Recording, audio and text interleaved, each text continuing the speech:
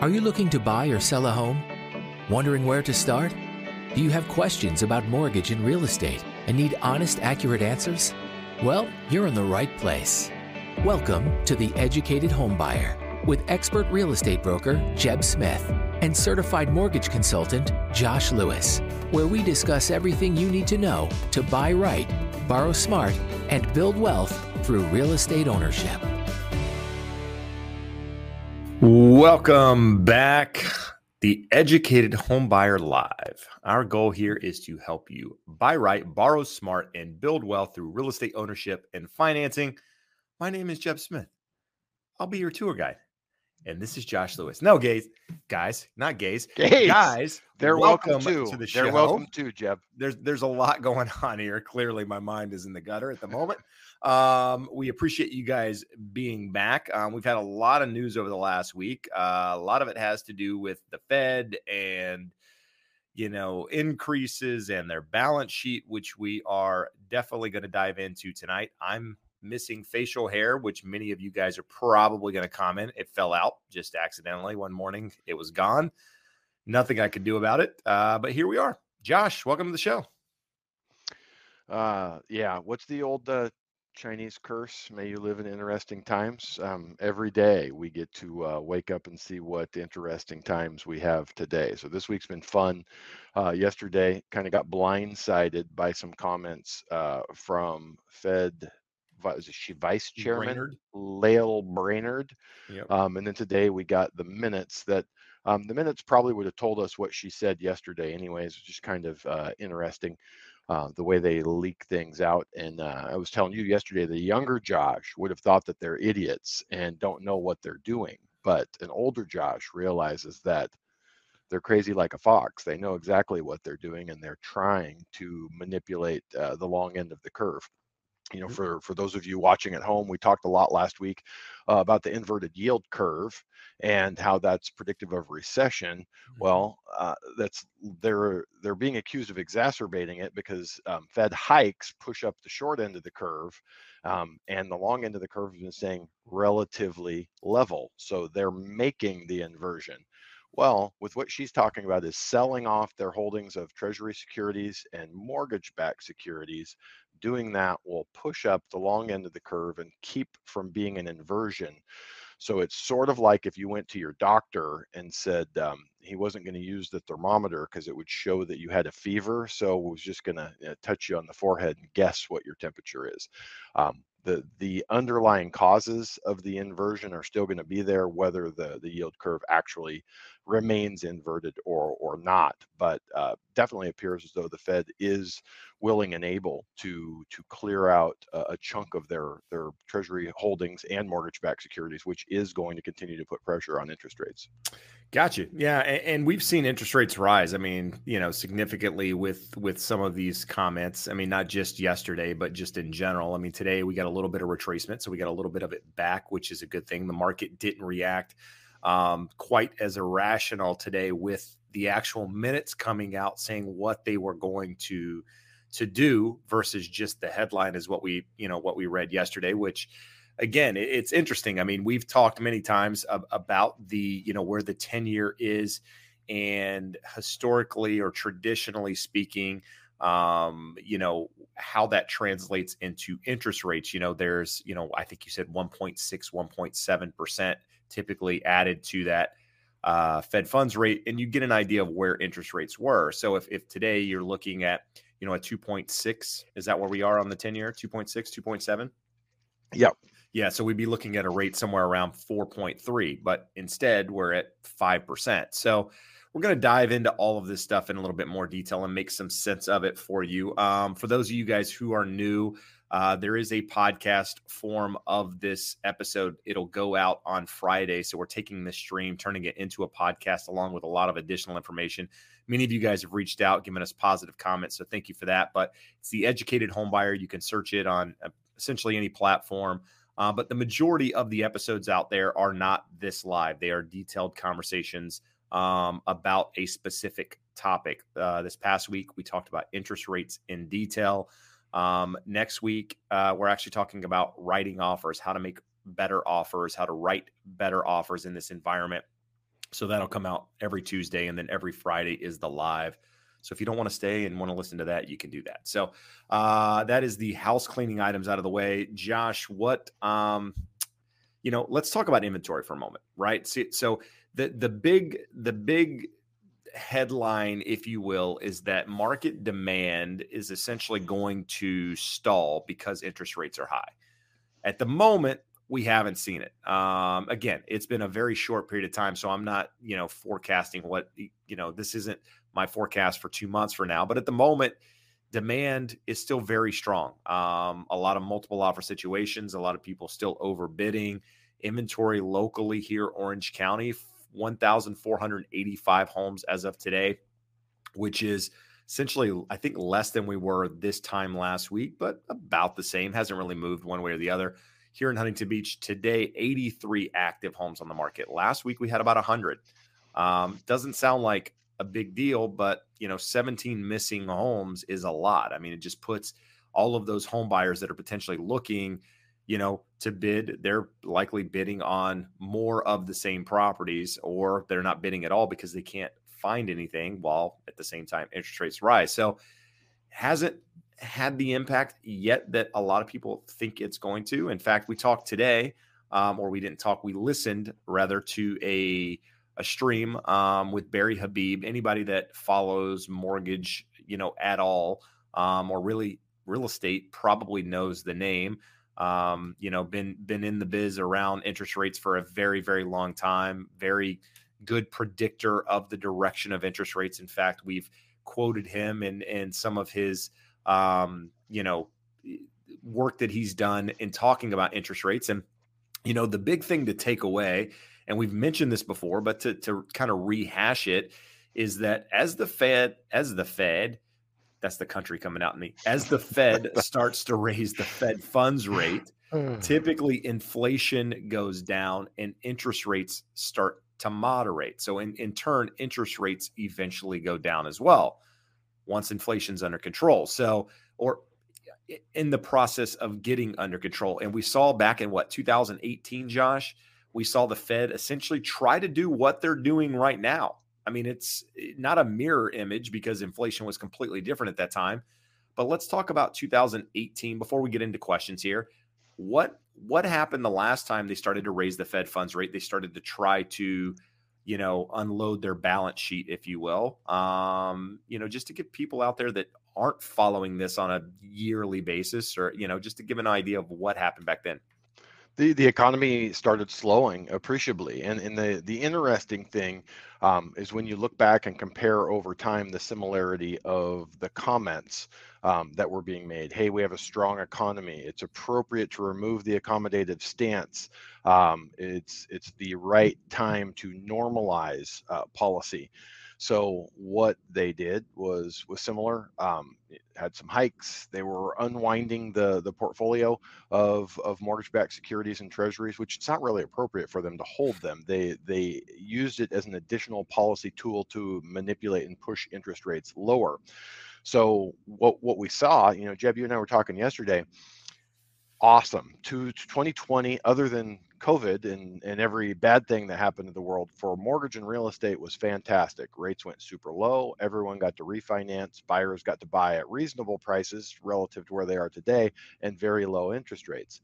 Well, if you take away all that Fed buying, not saying they should have done nothing. If I showed you the bond chart, it kind of went crazy for the 14 to 21 days from when COVID looked like it was coming to the U.S. to when it was here and people were panicking. The Fed needed to step in. What they didn't need to do after the initial shock and awe was keep buying all the way through 2021. So if we say that normal spread is 1.7, and a normal reaction should have been to take interest rates in terms of the 10-year treasury down, probably under 1%, but let's say 0.75%, means mortgage rates should have gone to about 2.5-ish. They didn't, for various reasons, for the most part, go quite that low, but they stayed low longer than they needed to be. So if the Fed hadn't intervened, things would have normalized in the 1.25 range where we were most of last year. Rates would have been somewhere in the 3.25, 3.5. And today, if that rate is right, if the 10-year yield is right, somewhere in the 2.6, even if it goes as high as 3 or 3.25, like some really smart people that we follow think it may peak all the way to 3.25, you still have an interest rate on most 30-year fixed a little under 5%. So when we look at it, we say, let's talk about that, Josh, because that's if that 1.6, 1.7 spread actually normalizes. At the moment, it's not normal. And so the reason why is because the market is, holders of bonds are scared to death that the Fed is going to do what they're saying they're going to do. So in the minutes that were released today from the last Fed meeting, when they only raised a quarter, which everyone in the world thought they might do a half, and the world could have easily withstood a half, they should have. But what they were saying is they've talked about decreasing their balance sheet by $95 billion a month. That's $60 billion of treasuries and $35 billion of mortgage-backed securities. Well, after that initial shock and awe phase of their buying in COVID, when they just literally bought all bonds for a month or two, they settled into $80 billion of treasuries. So they're going to sell 75% of the amount they were buying in treasuries throughout COVID. And then whatever 35 of 40 is, what is that? 85% of what they were buying each month in treasuries. Now, remember, as recently as a month or two ago, they were still buying mortgage-backed securities. Like, think how crazy that is, that these geniuses were buying as recently as 60 days ago, finally just got out and they're like, yeah, you know what?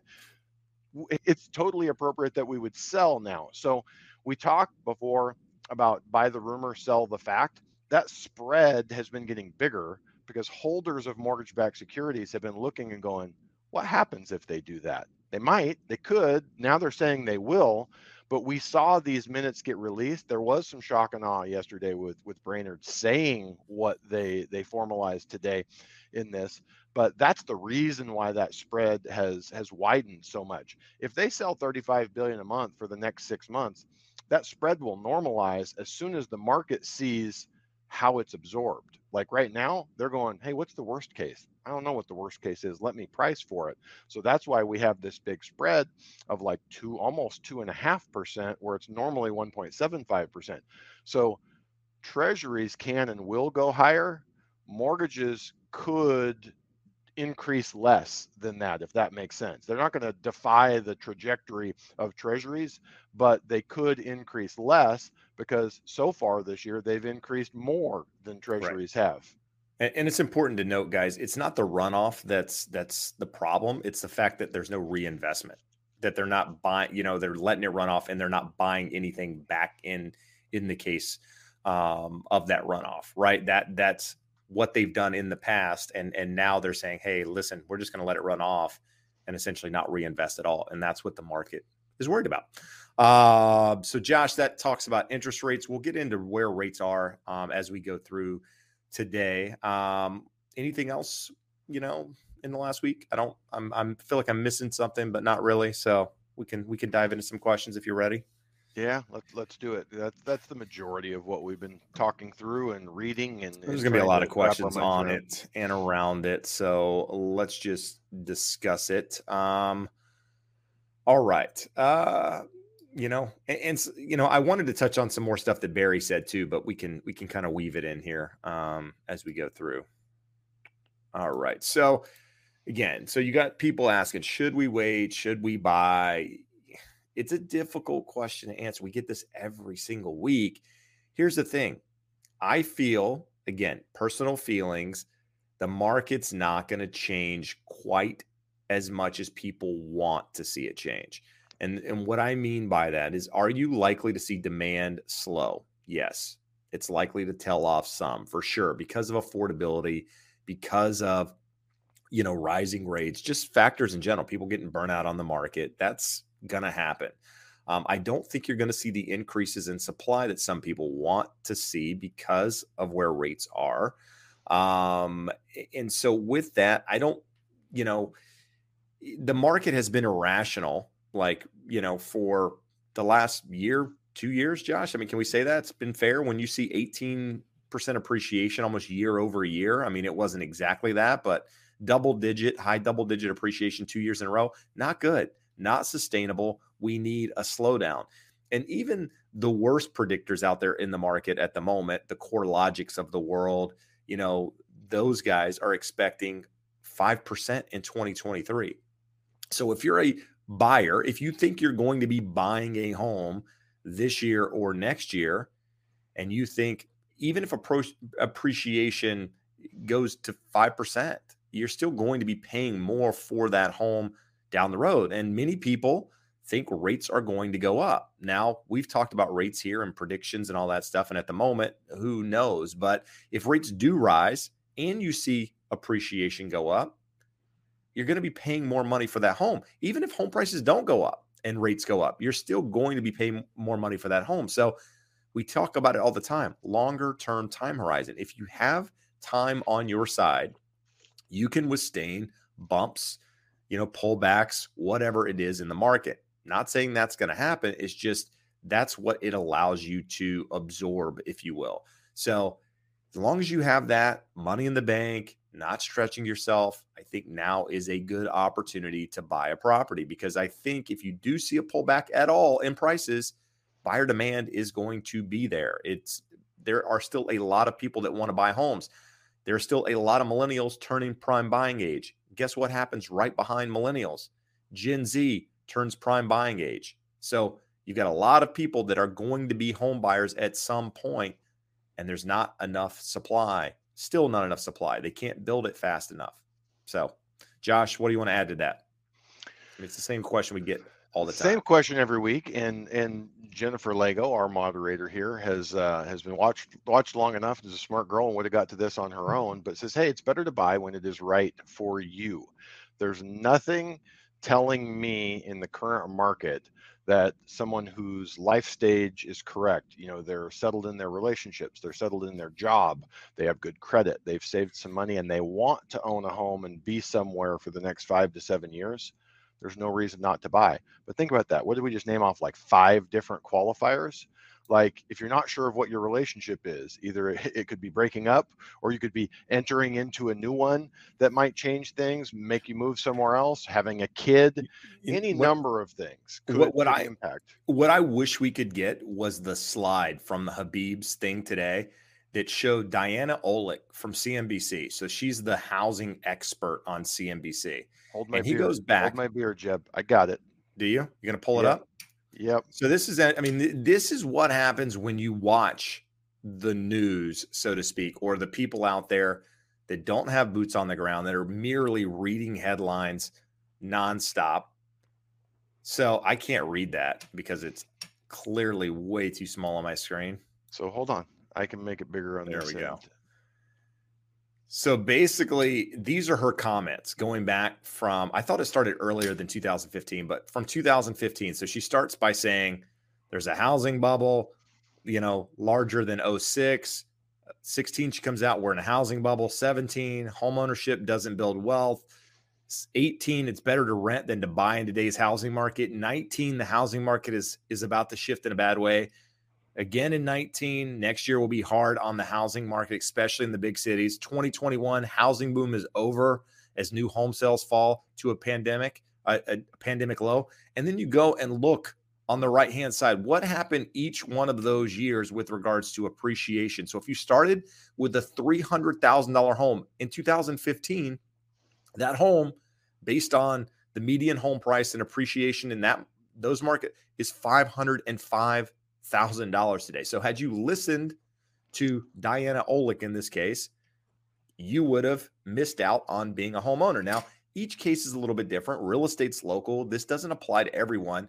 But what I'm trying to stress here is too many people get caught up in the, worrying too much about the value of the property tomorrow. And I talk about this all the time. What's the property going to be worth next week or a year from now? If you're buying for the right reasons, again, longer term time horizon, you're comfortable, it's as good a time as any, so hopefully this little, screen in itself gives you an idea of, what's happened over the market. And, the market again is expecting 5% next year. So add another 5% to that.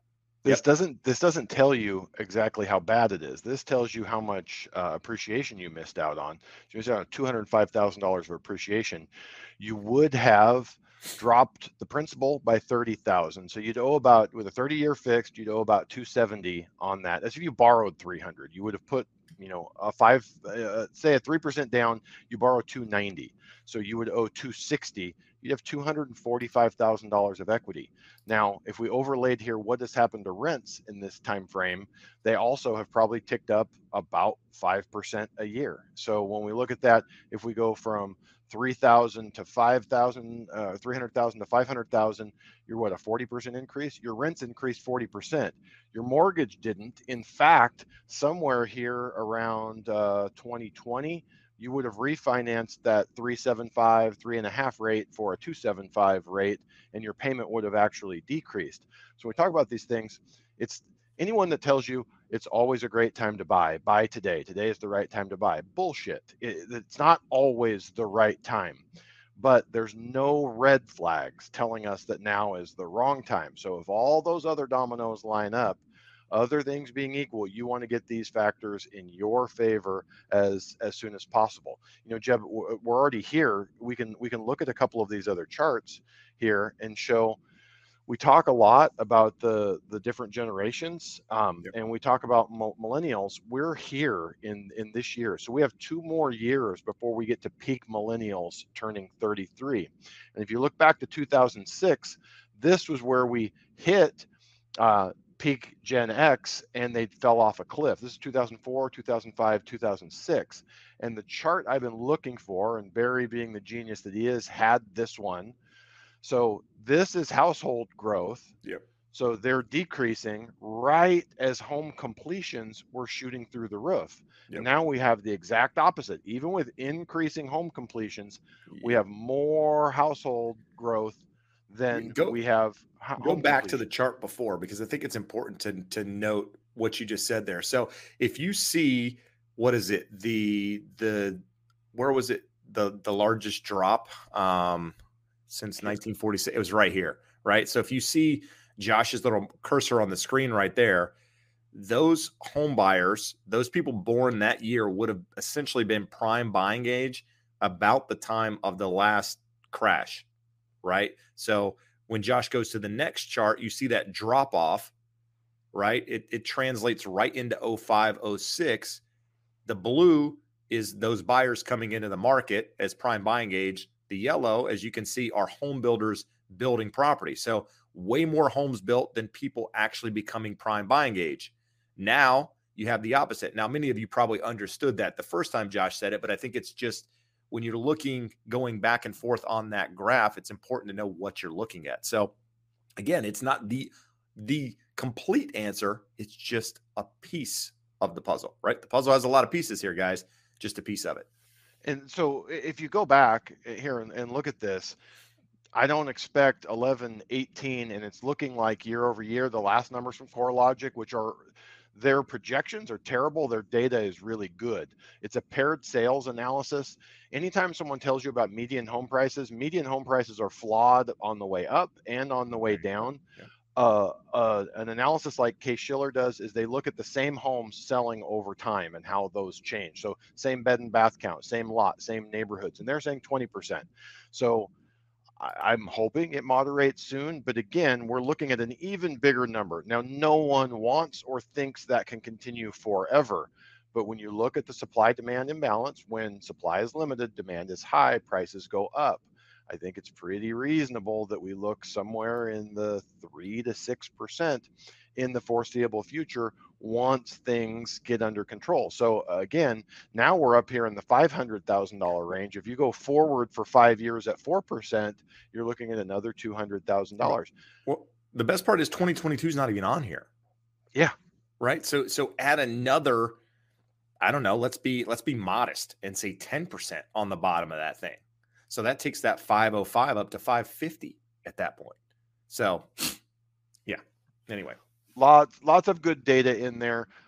Data can be used to manipulate and mislead. So always be careful. But all of that data is what gets missed anytime someone wants to tell you that there's a housing crash coming. There is no housing crash coming. The thing that can cause a crash is a massive wave of foreclosures.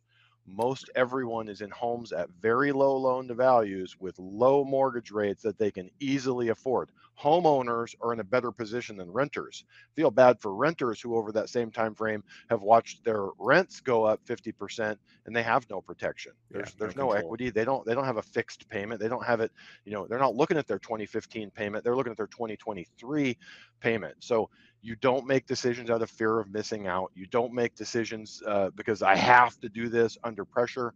But as soon as it is reasonable in your life and you are able and capable of buying and qualifying, that's when you do it. Yeah. And I'll leave you with the average homeowner in 2021 gained $55,000 in equity.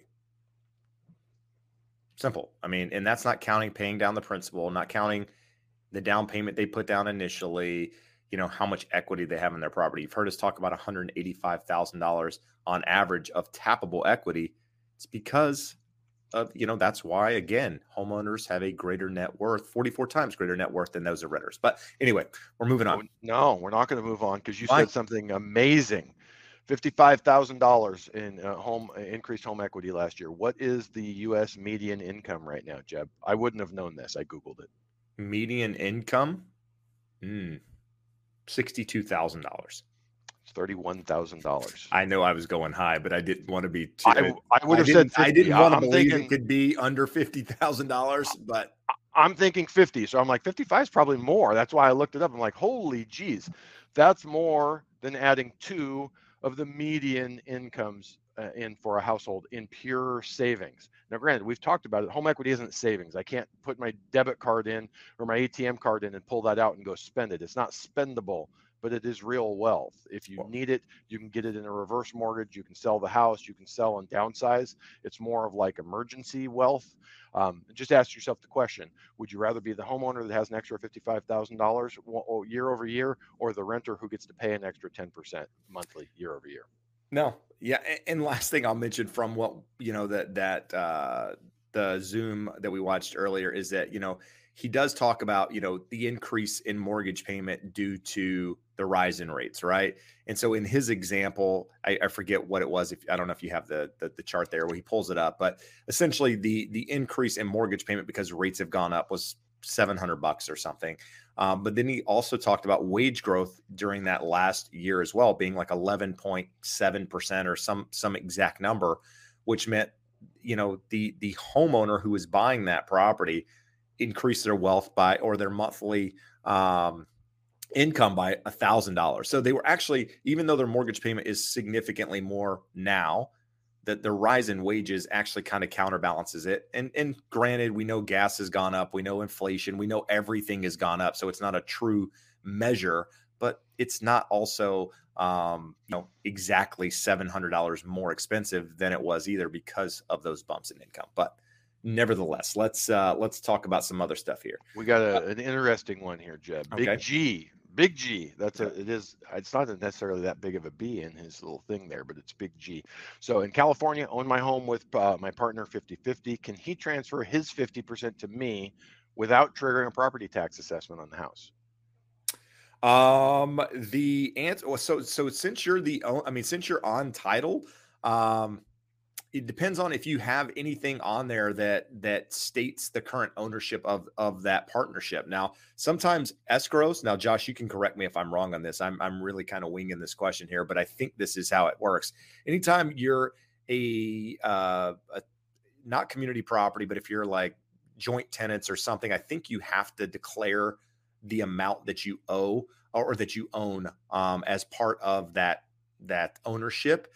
So in that case, if there is a transfer, I believe it could trigger the reassessment. Now, if it were community property or something like that, where you own it together, there is no declaration as to the percentage owned or what have you. I think if it gets transferred, then there is no trigger at that point. For those of you playing along at home, remember this is California. California is goofy. If you're in any of the other 49 states, ignore what we're talking about. So certain transfers are excluded from reassessment. So the answer here is maybe. Who is what is the relationship? A spouse? Absolutely, we can remove a spouse. Is it your grandfather? You have a parent-to-child and a grandparent-to-child exclusion. So there's any number of exclusions. I'm So thinking pull up. partner is partner, but maybe I'm And I'm if reading into that. if Jeb and I are business partners and we go buy a property and he deeds his interest over to me, I'm going to get reassessed on that half of the property. My half, I'm not getting reassessed on. So the fun part about this is you cannot get a straight answer out of anyone. If you talk to a real estate attorney, they're going to tell you, well, it's kind of a little bit of a gray area. Here's how it should go. Call the assessor's office. I can't give you legal advice. Look at the preliminary change of ownership report in your county. You can download it from the assessor's website, see all of the exclusions and see if you think any of them apply. If none of the exclusions apply, you're most likely going to get reassessed on the half that you do not currently own. And let me tell you, most counties are aggressive in this because they want their money. I transferred my property out of my personal name into a trust, provided all the information they needed, and they still tried to reassess me until I had to basically file for a whatever it is. What am I looking for, Josh? Like a hearing, and provide documentation to to them. And then they finally just said, okay, we get it. It's right. And so had I not fought it or had I not known what I was doing, essentially could have got reassessed. And we're talking, I mean, there was a big change from the time I bought that property to when I transferred into a trust. So the property taxes would have gone up significantly at that time. So I'm not sure how much help we provided there, Big G, but hopefully, talk to somebody, in one of those. Literally go to the assessor's office and download the preliminary change of ownership report. It's a 2-page document. The first page lists all of the exclusions and see if you think any apply to your relationship with your partner. And some of them are hard to understand, so you might need somebody to help you explain them to you. So anyhow, there was a question up here, Josh, that we skipped over initially. I'm going to go back to it real quick. It's kind of along the same lines of what we've talked about, but should sellers hold and rent versus sell if they can? So I don't know what the hold and rent means, like hold it and rent it out versus selling the property. I'm assuming if it's an investment property, if you can afford to keep the property and rent it out and it makes sense, absolutely. That's, to me, is always the right answer. I mean, I can't tell you how many clients I've had in my career. In fact, I can name one from last year where she was selling her property and buying another. I tried to talk her into keeping her property. She bought it back, and I helped her buy it in 2011, I think. And it was a foreclosure at the time. She got it really inexpensive. She'd paid down the mortgage, not really taking anything else out on it. And I said, listen, just rent it out. She wanted to sell it, wanted to take the money and do other things with it. It's a gold mine. I mean, that property has gone up significantly, and it's in a market that is highly desirable. And the right answer is always keep it if you can keep it. But if it financially you can't, then I get it. But the idea of selling it in this market, selling it and doing what, right? I mean, that's what we always talk about. Are you going to sell it or are you going to sit on the cash? If it's an investment property, you potentially have taxes on it if you haven't lived in it in your primary, as your primary in 2 of the last 5 years. So if you are going to reinvest that money, can you find a property that you want to transfer it into? Can you meet the deadlines required to avoid potential tax consequences? All of these things are things you need to consider if you're going to pull the trigger and sell anything. There was just a quick one here, Jeb. There was a follow-up. Someone had mentioned that Big G should do a 1031 exchange. 1031 exchange is not an option. Unless you are buying the partner out and they are taking their proceeds and buying another property, you would still be buying their interest. The 1031 exchange protects them from taxation on the profits from their half. It doesn't do anything to protect you from reassessment. There you go. Logical thinker, for every 1% rise in mortgage rates, does it roughly result in a 10% reduction in the mortgage amount a person qualifies for, Josh? This would require some time with the spreadsheet. I would be shocked if it were that clean and neat of a calculation. Obviously, it does reduce the purchasing power. So the example that Barry used, Jeb, what was the what was the purchase price? Was he using the median at 385 or was he using, I thought he was using 500 as the purchase price. I don't remember. I have it. I can go back through it, but I can't do it right now. In that instance, it was a $696 increase in the payment, and his hypothetical borrower made a little over $9,000 a month. So that's less than a 10% increase in the debt to income ratio. It's a 6-7% increase in the debt to income ratio. I don't think it would cut 10% off of your purchasing power. But it also comes down to what other debts that you have. So difficult one to answer. I don't think it's as clean as 10%, but I don't think 10% is a horrifically bad number either. It's probably somewhere in that ballpark. All right, good stuff. Let's see. We've got we got Willings in here looking for what's her name? The Wolf. Why is it Ashley Wolf? Why does Willing still have a Christmas tree over there in his? Dude, it's always Christmas, and he lives in the North Pole. I got you.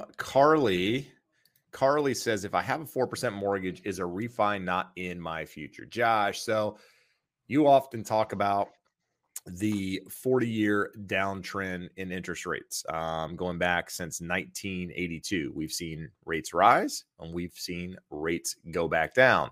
Thoughts on that trend line staying intact, if you will, in the current environment?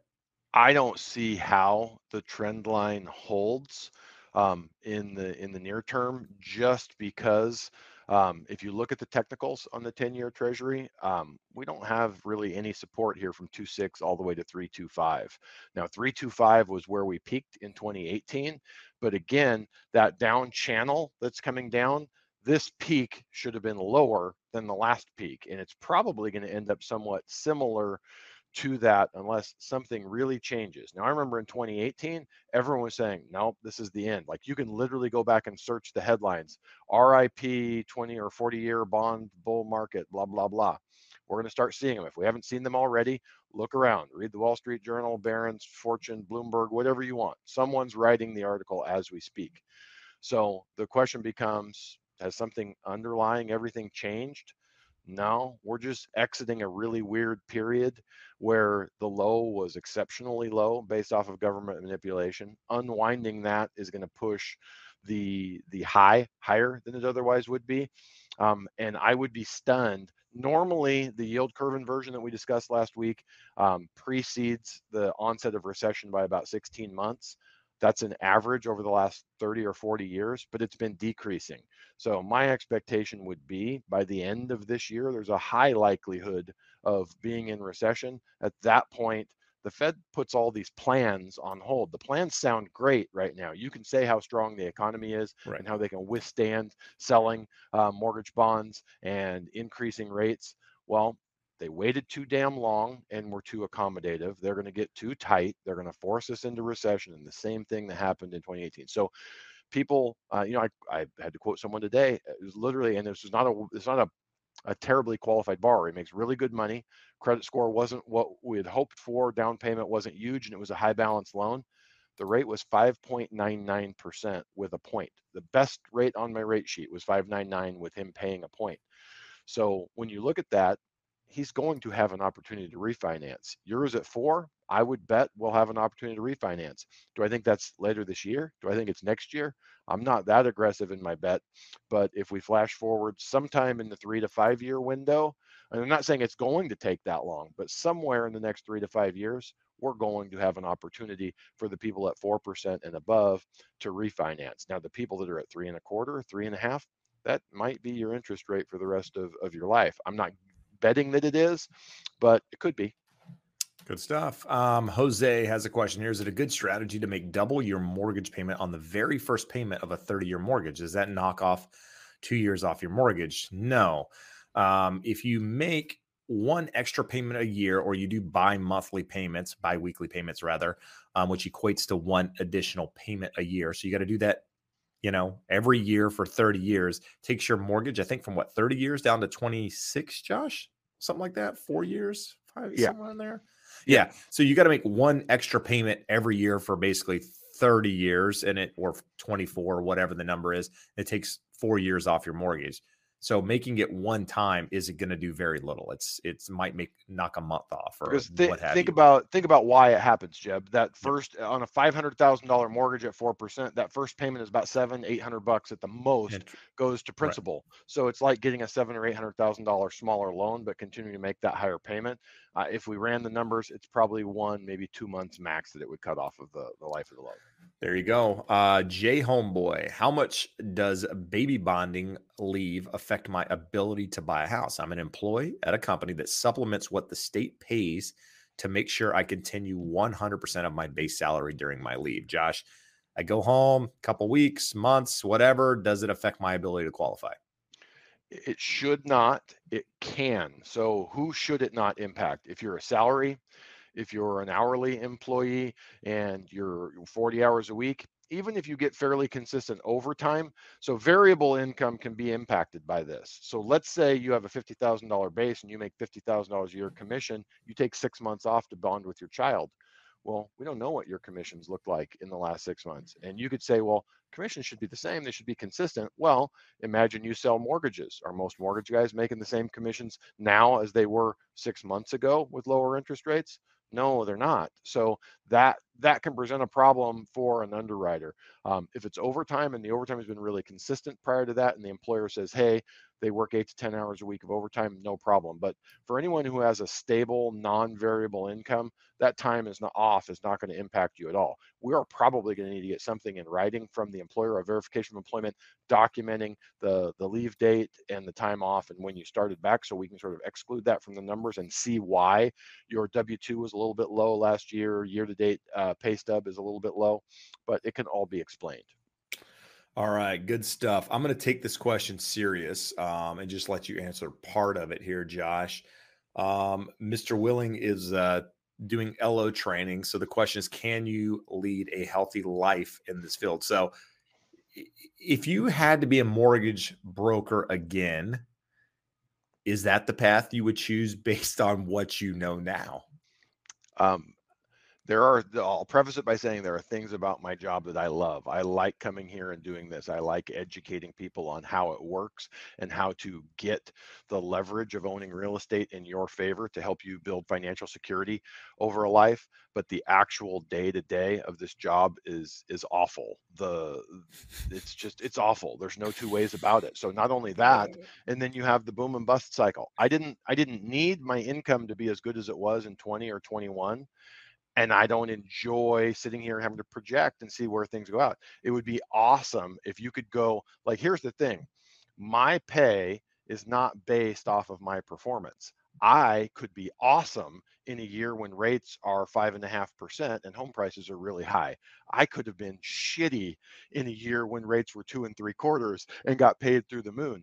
So for me, and maybe different personalities are different, I would love to be in an industry where I could be paid off of my performance versus market factors having as much of an impact. And if anyone doubts that, like, I think I'm really good at my job, but if anyone doubts that the market has as much to do with your income, I mean, it's all magnitude. Someone that's really good is going to make tons of money in a good market, and they're still going to make money and get by in a bad market. But we have people who are terrible at this business who do well in a really good and easy market, and then they're gone and washed out in a bad market. So that's the difference. If you're good and you're a professional and you're committed to it, you're going to be fine. But it's hard. Life is hard as a 100% commission salesperson if you work for someone else, or as a basically 100% commission business owner myself. So not only do I have to bring in deals to pay my bills, I have employees that count on me paying their bills. And I don't mean that I'm giving them handouts like welfare. They're here working the same as I am, but that falls on my shoulders of making payroll every month. So the stress and the worries and the concern, one of my favorite people on the internet is a guy named Scott Galloway. Check him out on YouTube. He's a professor at, I think, NYU, somewhere in New York City. Tech guy that taken a couple of companies public and made tons of money. And he says the logical thing to do is get a good degree, go work for a big company, do well, work your way up the food chain, max out your 401k. Get a pension, max out your 401k. Yeah. It's boring. It's terrible advice. It doesn't sound fun to a 25-year-old or even a 30-year-old, but when you're closing in on 50 and you look back and you go, That wouldn't have been bad advice to take. Yeah. The only advice I have to give you is that it's not as flexible as you think it is with any of it, real estate, mortgage, whatever. So just keep that in mind. This old ball and chain never leaves. It's always with you. There you go. Let's see. We got some more questions here. So Michael says, should I list my house a little above market value? I would ask you why. So if market value is, let's just hypothetically say 300,000, you want to list it at 310. Like, what is the reason for wanting to list it a little bit more? I don't know that there's anything wrong with it. I'm just saying, why? Is it because you don't think you're going to get that price? It's almost like a scarcity mindset in trying to do that. What I've learned in this business over the last couple of years, I mean, it goes back further than that, but more so in the last couple of years, is that if you price it right, typically speaking, it's going to go higher than you think it's going to go anyway. That's what I've seen happen. But I've seen the opposite happen, and homes that are priced high to start with end up maybe selling at that price that you listed it at and maybe not going above it. And so it really depends. It's, it depends on how much far above it you're looking. I mean, we're talking $5,000, probably not a big deal. If we're talking 50,000 or, depending on what that actual percentage is, might not be the best advice. I would say, that's one thing you're doing. If you have a real estate agent that you're paying a commission to do, use their advice. They're the expert. They're the person that you're essentially counting on. And if you're not counting on them, then you need to find somebody else that can give you guidance. But that's my thought. But I will say, in this market, I've listed a couple houses higher than I thought they should list for, and they sold above that price too. So, but things are changing in the environment a little bit.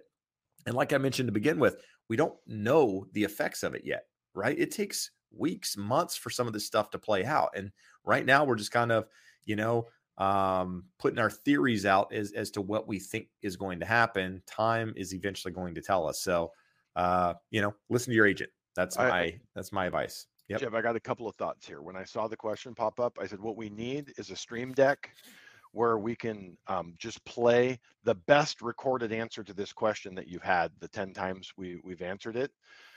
Because there was one that came up when we were at a different point in the show, and you had about 10 or 12 minutes to go into it the other week. And so first of it was like, okay, it's the same question, but it's interesting. We get slightly different answers every time, and you had the longer, more detailed one. That was a great answer, but I love the one that you gave a week or two ago when the gentleman asked if he should list his $350,000 house for $400,000. I don't remember what I said. Enlighten me, please. Well, it would bore everyone because you already answered the question. I'm going to get the recording, and I'm going to get a stream deck, and I'm going to go like the top 10 questions. I'm going to queue up where we just push, and it plays the canned response. They'll wonder, hey, Jeb grew a beard. Hey, his beard's gone. It'll be different. Should I buy a house? Bam. Right good there. Stuff. Sound like Emerald. We've got the comment of the day, and then the serious. It's already too early. So John Doe, he doesn't even want to claim this, doesn't want to own this comment. He's watching from the Kinston Mall food court as if there Kinston is Mall's a closed, Mall. bro. There was one? Oh, absolutely. I was stunned that there ever was one. Bro, you make it sound like it's a one. Shining back in its day. Okay, well, he's there at the food court. He got some Grant Hills. He stopped at Kay's. These clowns want 15% interest for a 10-carat herringbone. No thanks. I'm not in. There's too many people here that have no idea what any of the backstory is. I am impressed that John Doe has been taking notes and knows all. John Doe might be from Kinston. Could be. He's in Kinston, but now we have here. Second, we'll follow up here. Another comment, but a serious one here that I had not really thought forward through. So Stephen says the Fed's creating supply destruction. The low rate fixed 30 has become the asset.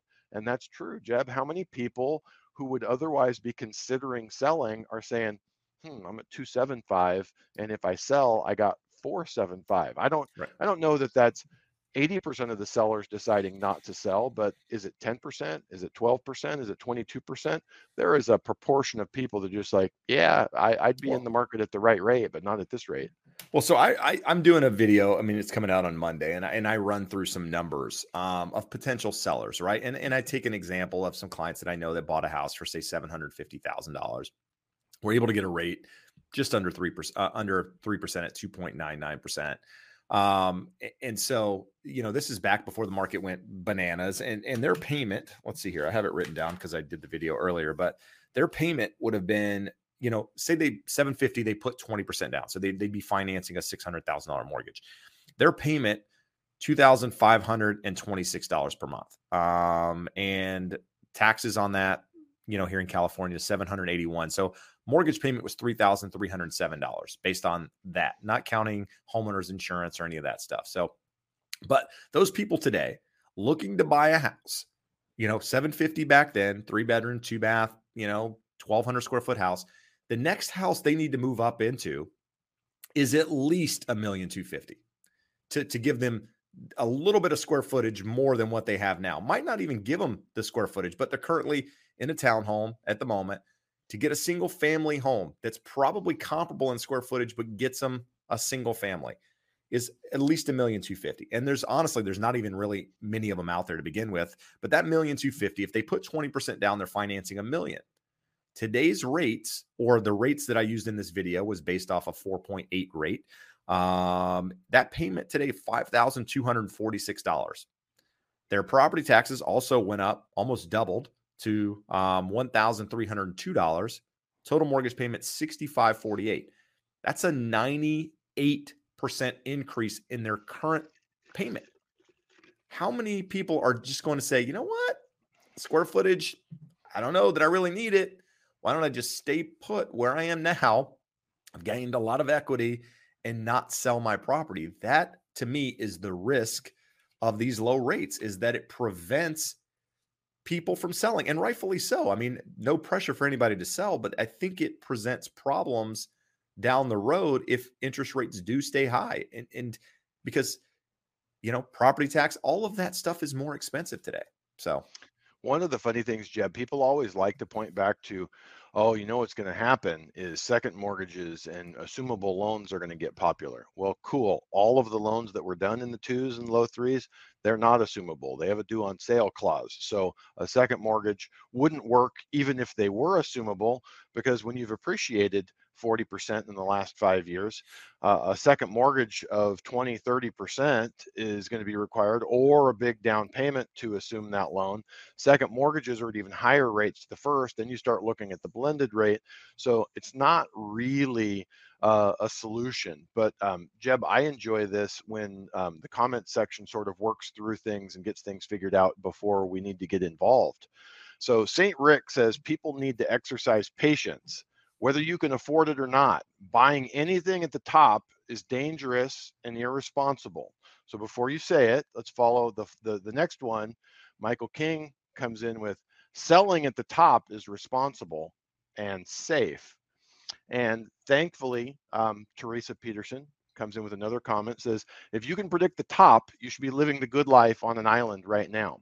We can go back and pull up the slide. Diana Olick is paid money by CNBC to be a housing expert, and for the last 7 years has been predicting a top and would have cost anyone 40% appreciation. So I don't believe that St. Rick spends as much time analyzing the market as Diana Olick. So there's a sentiment here that is not wrong. We talk about this. Is there a flashing or shining green light saying everyone jump into housing right now? Absolutely not. No, there's absolutely not a red light saying it's dangerous and irresponsible. It's a yellow light saying, if the time is right for you, be prudent and be cautious. But there's reams of data saying that we're not at a top. We certainly shouldn't expect appreciation going forward to be like we've seen the last 3 years, but we can, for many reasons, expect appreciation similar to the average of the last 63 years, which is 4.2%. So the thing, we talk about what's safe. Yeah, you know what? It would be safe for me to never leave my house. I wouldn't get in a car accident. I wouldn't get sick. It would be safe for me to have never gone on a date, never fallen in love, That's probably the best comment you've ever made. That would be safe for a lot of people. Safe for the ladies. It would have been safe for the ladies. But you can be safe in a lot of ways and miss out on a lot of things. So definitely is the time to be prudent. Don't take anyone's advice saying, hey, jump in, you have to get a house. And don't do it because, you have a parent or a spouse saying, we have to do it or we're never going to be able to do it again. It has to be the right time for you, and you have to do it in a prudent way. And I think most of you over here are here trying to educate yourselves. And right. So you can make the decision. But it doesn't mean just listen to Jeb and I. No. Channels. Get other data. Get everyone's opinions. I can't stress enough what you just said. I mean, Josh and I's goal here is not to get you to buy a house. We don't benefit. Like, let's be honest. Like, there's people watching from probably 50 different states here. We don't benefit from you buying a house in any way. You're the one, we're here to provide education. You do with it what you want. And hopefully we provide some guidance and you can make great decisions based off of it. And whether you decide to buy now, buy later, not buy at all, sell, whatever it is, just hopefully we provided enough information here to help, inform you enough to make that decision. That's all it's about, right? The podcast as well, same thing, which is going to lead me into me asking you to hit a thumbs up if you find any value here. There's 282 people and 64 likes. So if you find any value at all, hit the thumbs up. Again, it does help algorithms and helps us. And again, house cleaning item. I didn't mention this at the beginning. Next week, no show next week. I will be in Cabo San Lucas for spring break. Who thought? I thought spring break was over once I graduated college. No. If you have kids, your kids have spring break and you get to celebrate spring break with them. It's fantastic. I'm going to hijack the show and show Mr. Beast videos for 2 hours. That's fantastic. You should see if he'll come on. I'm He's sure from North Carolina, dude. He's from Greenville, where I went to school. So maybe we can get him on. If anybody knows Mr. Beast, tell him I want to have him on. The King of Kinston wants Mr. Beast on the show. That's great. So Jeb, there's another housekeeping item that you failed to complete last week. Oh yeah. You need to get to this week. Who won the T-shirt? Oh, let me see here. I have it. Hold on. Joshua Lewis. It was Debbie Camacho Franco. And I have dropped the ball. I have not reached out to her to ask her size. I assume that's a she. And you probably want to find out where she'd like it sent. I do. I need to do that. And I need to send Jennifer's out as well. So there is a T-shirt coming to you guys. Sorry about that. Things get busy over here. Anyhow, let's see what we got here. We've got some more comments. Let's see. I mean, there's a lot of comments, not questions. Josh, here we go. Here's one. I don't even know if you know the answer to this. Can you get a construction loan to build on land already purchased with a different loan? What if the land is family land and the existing land loan is not in your name? So in theory, can you get a loan to build a house on land that's not in your name, Josh? All giant knows. So the land would need to be in your name. If there's already a loan against it, if you transfer ownership of the land, it most likely triggers the due on sale clause in that loan, which would mean that loan would need to be paid off. If the loan is in someone else's name, a lender most likely would not give you a construction loan in a second position against on a property already secured by an underlying land loan. They might make a new loan paying that loan off, but it sounds like this is just a portion of a parcel that is secured by that larger property. So there's options and opportunities to make it work, but generally not in a second position. I wouldn't say there's no lender out there that would make a construction loan in a second position, depending on the equity in the land, the cost of the home. The land is absolutely going to need to get in your name. If there's a loan on that land in someone else's name, that's going to be problematic unless you split the land and that lender releases that portion of the land from the lease. So you have a really complicated situation, and it's going to be difficult, if not impossible, to accomplish. I'm going to click on this. I'm about to sneeze, so I'll let you read it.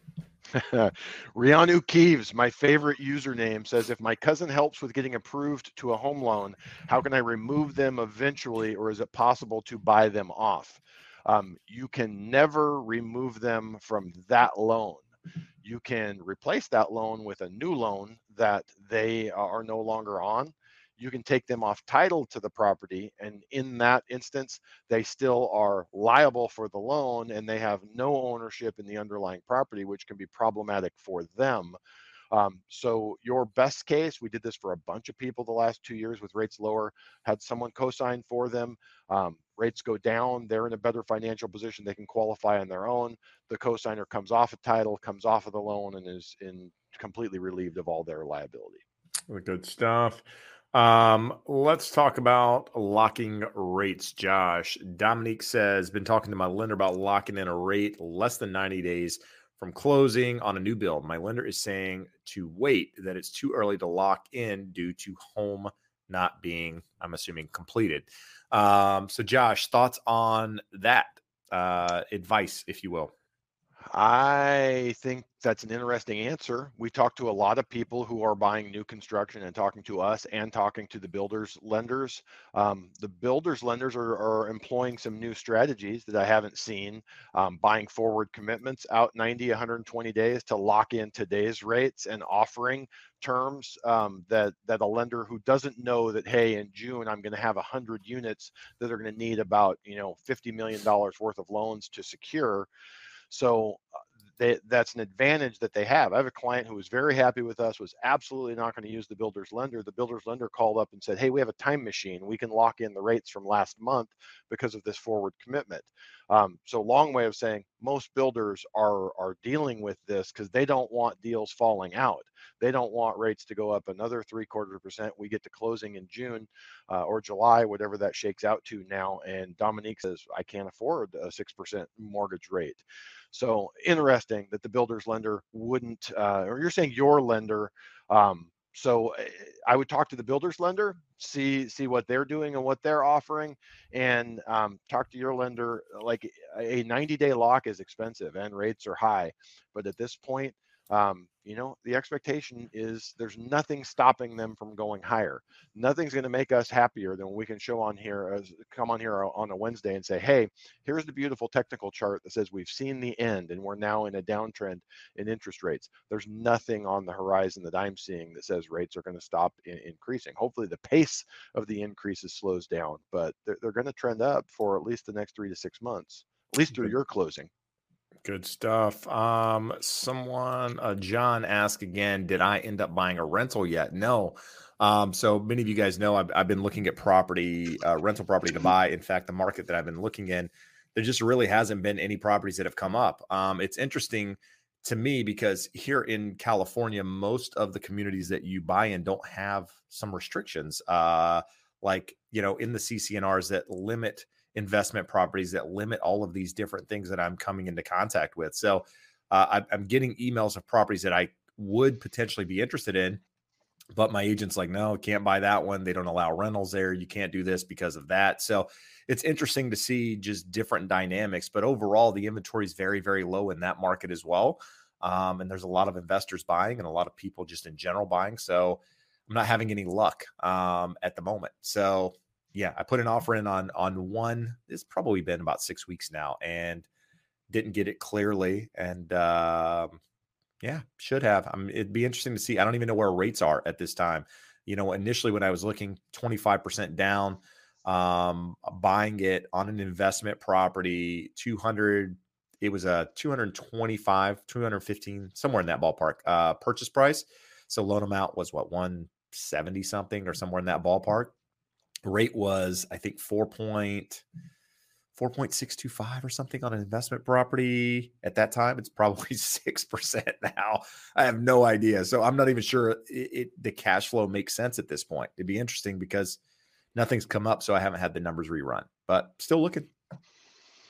Just pay cash for it, Jeb.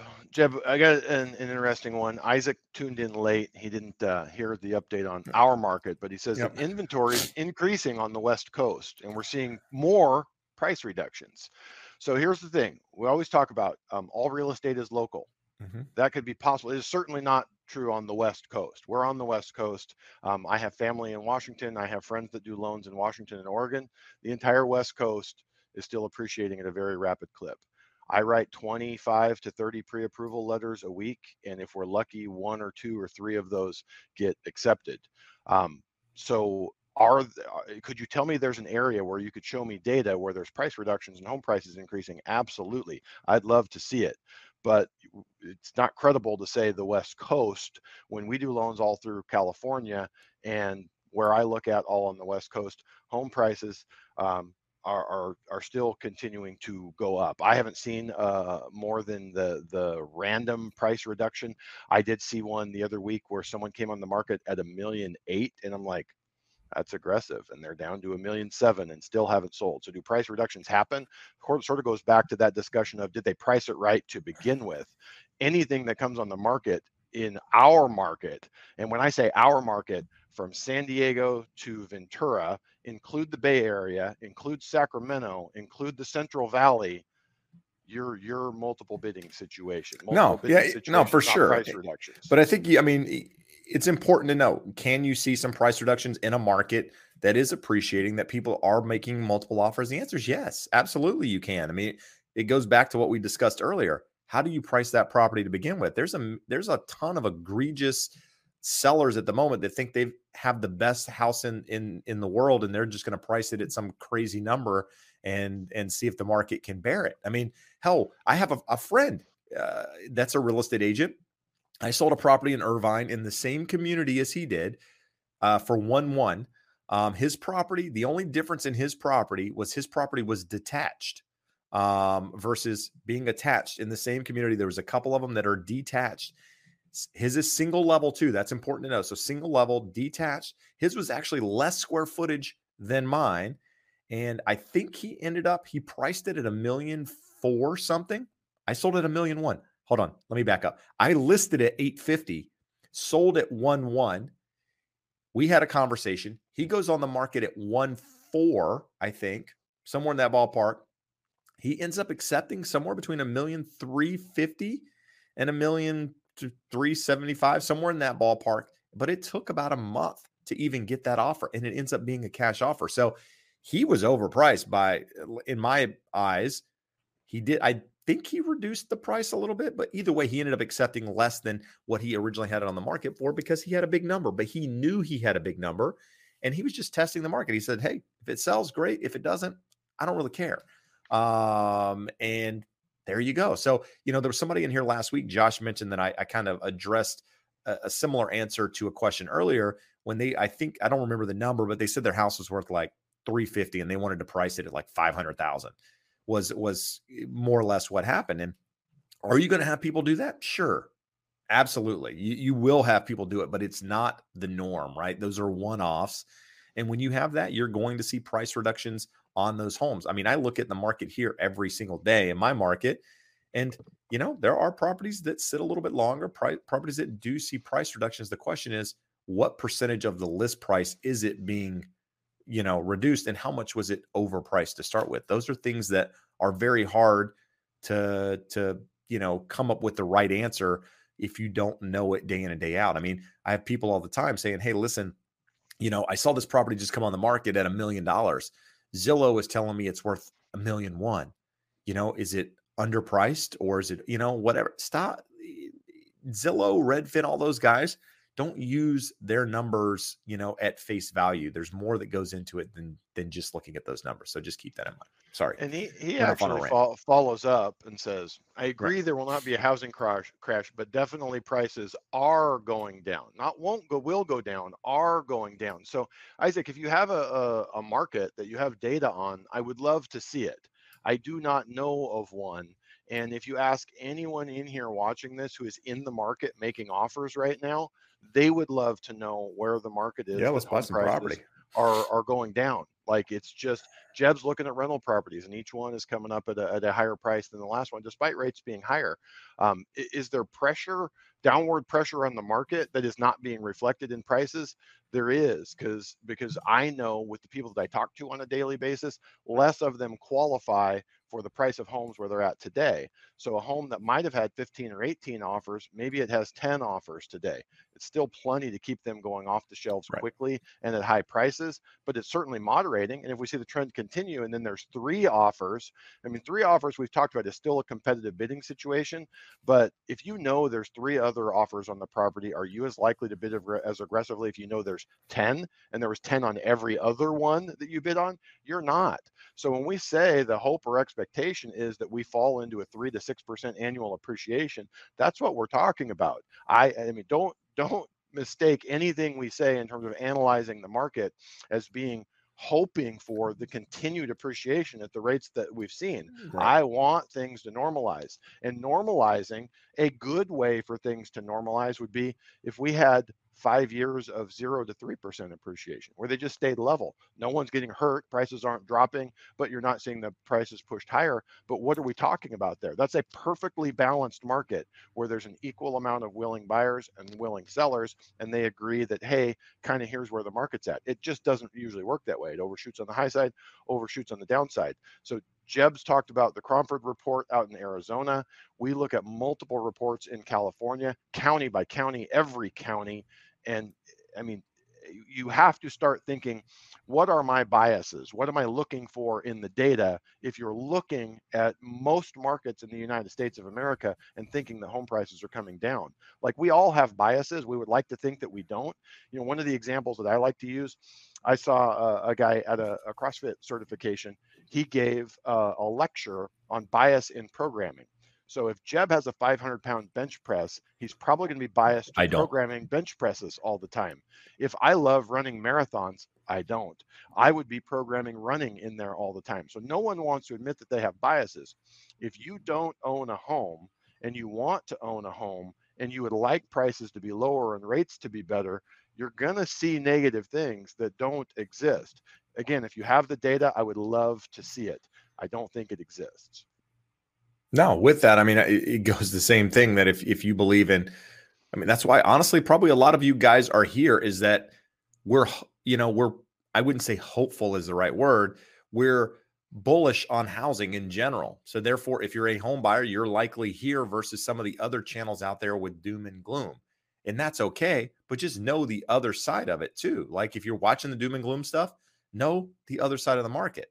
And if you're here, watch the other stuff and get what you want from that information and use it how you see fit. I think it's important to hear both sides of the argument, but know that, again, data is easily manipulated to point towards your biases, as we mentioned a moment ago. So get somebody that's out there actually selling property, hence myself, to give you what's happening with boots on the ground. I mean, I have a property I listed on the market today.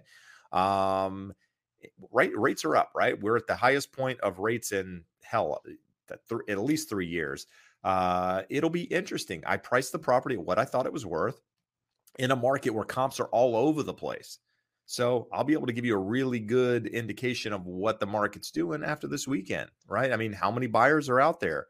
How quickly did it go? What are buyers doing in this environment? These are all things that, again, I like to bring to you because it's what, it helps you as a buyer make the best decision for yourself. So we'll do that as we have more information on it. Jeff, here's a comment that's actually, there is a question, or at least something that I can answer behind it. Patrick makes a good point. Here's a gem: refinancing versus recasting. Mm-hmm. I get this question in an email probably twice a month, and especially now that rates are up. When rates are level or down, people just think, hey, I owe $400,000 on my house. I inherited $100,000 from my aunt that passed. I'd like to pay my mortgage down, and I want a lower payment. So if rates are the same, or better yet, even lower, you just refinance. You bring $100,000 in at closing, and you have a new lower interest rate and a much lower payment. When rates are higher right now, Aunt Pearl dies, leaves you $100,000. You're certainly not refinancing. So if you own, you come into a windfall, anything more than say $25,000, $30,000, the lender does not have to allow you to do a recast, but most of them will because they would like to keep the loan on their books. What does that recast mean? Well, yeah, that's what I was going to tell you. Let's say you're 2 years into a 30-year loan, so there's 28 years remaining, 28 years of 12 payments, and you owe $400,000. If you pay $300,000 or pay it down to $300,000, your monthly payment on a fixed rate loan, if you have a variable like a 5-1 or a 7-1, it would adjust to account for the new lower principal and pay it off over the remaining term. With a fixed rate loan, your payment is set in your original note. Right. So you have to reach out to your lender and ask them to approve a recast that says, what with your interest rate and the new $300,000 loan balance would or should your payment be to pay it off over the remaining term of the loan? Again, I don't know that I've ever had a client try to recast a loan and be told no, but it's not a guaranteed right in your loan documents, in your deed of trust, in your note. You do have to ask them, but it's becoming more and more common for those that do want to pay down their mortgage and want to lower their payment by doing so. Yeah, and these are really good in situations. Let's talk about this for a minute, because this is, if you have a position, or if you're in a position rather where you're selling a property and buying another property, and you don't necessarily need the funds from your current home that you're selling to buy the next property. But the idea is that if it was sold, you would take that money and put it into the next property. You can go out, buy the next the property, the up leg, if you will. And when your home sells, take that equity, go to your lender and say, hey, listen, I want to recast the loan. Some lenders out there actually have a program that allow it to happen from the get-go. Take those funds and recast the loan. And that way you're not making it a contingent sell, so to speak, and getting your payment to adjust. So just some food for thought. You know, we have just a follow-up on one of the earlier questions. Nate pipes in and says he's heard 8% decrease in purchasing power for 1% increase in rates. And again, it sounds about right. 10 sounded a little high, but 8 doesn't sound wrong. Maybe we'll break out the spreadsheet and run the numbers for you guys next week. It seems like something you guys are interested in. Not next week, bro. We're off next week. It's a 2 break weeks next from week. now. It's a break next week. Let's see what we got here. So Alina signed her loan docs today. So congrats to you, Alina. So got people asking, South Jersey Matt can't start looking till October, FHA only. Do I have a prayer? Yeah, I think so. I mean, again, I think you're going to see more supply. I just don't think you're going to see enough supply to change the entire dynamic of the housing market. I think more supply just means less appreciation. It doesn't mean a downward trend in house prices. And I think that's important to wrap your head around. You're going to have more options, more homes to choose from. Buyer demand is not going to be quite as strong, but buyer demand is not going to go away entirely. That's what you need to keep in the back of your mind. So yes, I think you have potential options then. Just, you got to kind of gauge the market at that time and see what your options are and see what properties available to you, at that time. Let's see. Josh, go ahead. Here's a good one. While you're looking for that one, I like this one because we don't really answer that's the one I was going to click on earlier. Yep. Yeah. So Anya says, how do mortgage brokers choose lending institutions? Do you have access to all? I do not have access to all of them. Being approved with every institution would be a big task, just in terms of man hours of maintaining your documentation with them. Some of them have broker agreements that I'm not willing to sign. They have really egregious terms in there. But what we do have, for the most part, I probably have access to pricing for 95% of the lenders out there. So let's say there's a lender that I've never heard of. Jeb Loans is out there just offering amazing terms. I'm going to go, I wonder who these guys are. Is anyone else working with them, reaching out to my community? Are they good? Do they close on time? Are they easy to work with? Those are the things we're looking at. The easy one is to put it into a tool like Loan Sifter, where we put in the terms of your loan and your qualifications, and it comes back and gives us a tiered list of who has the best terms. And it's not always consistent. If you say, hey, I want to pay a point and buy my rate down, it could be one lender that has the best price. If you say, hey, I want a 2% credit to put towards my closing costs, it could be a very different lender. So we're looking at pricing, but at the same time, the lender with the best pricing in Loan Sifter on a day-to-day basis is almost always a lender I would never work with. The reason why they have that great pricing is they are awful to work with for me and for you. So they're trying to buy the market with lower interest rates. What do you got? You triggered something that I want to stress. I triggered you? Oh boy, did you? Not me. So I have a property at the moment that's in escrow. I had the buyer use or the buyer came pre-qualified. So in this instance, representing the seller and the buyer came to me pre-approved. I said, hey, listen, run your scenario by Josh. She got pre-approved. Josh said, I can't match basically the interest rate that she was getting quoted. So Josh said, you got a good deal.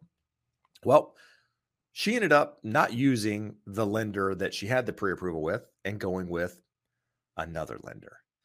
Let me just tell you about the experience that we've had. It has been less than desirable, to say the least. We were supposed to close, a week ago? A week ago yesterday. Finally got loan docs out today.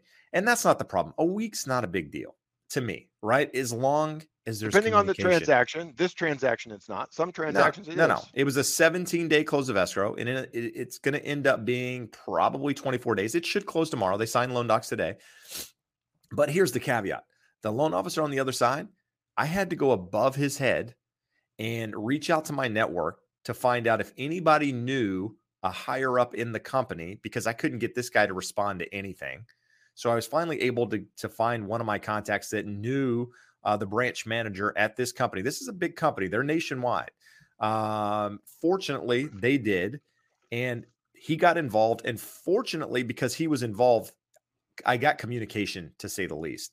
And things started happening and what have you. And I am thankful for that person getting involved. But many people out there don't have those contacts. And I can tell you from the buyer was super frustrated. She's regretting her decision the whole time. She almost lost the property because Jeb, I told her when we spoke, we could have matched the rate. We would have made, like, by the time I paid my team and overhead and errors and omissions insurance on the file, we would have lost money doing it. So she had really good terms. It was a lender she had closed 2 loans with before, and it's someone that I happen to know. Like, a lot of times when I see numbers like this, I will call bullshit. I'd be like, you're going to have the same experience you're having with the current lender you are. So I called her back. And I went to give her the numbers, and I go, hey, move forward with the guy you were talking to. Those are great terms. He's closed for you before. And we got updated, refreshed numbers. She goes, oh, I actually just locked it in with another lender. They beat them by 0.25%. And I said, please send me the loan estimate. I want to see that it says that it's locked. It's a major reputable national lender. She has a loan estimate that says that it's locked. There's no way they can get out of honoring those terms to her because they're incredibly well qualified. So they qualify. So you look at it and you go, I don't know. That lender that you're talking to is known for having really high rates. So my concern was that they couldn't honor the rates. And you're saying chasing that 1/8 or 1/4% better that she got, which was better than an amazing rate that she already had, has been very stressful for all of you. She is. I know she's definitely lost sleep on this deal. I mean, we were very close to canceling the seller just because I couldn't get an answer I couldn't get the lender to convey to the client that she was actually approved.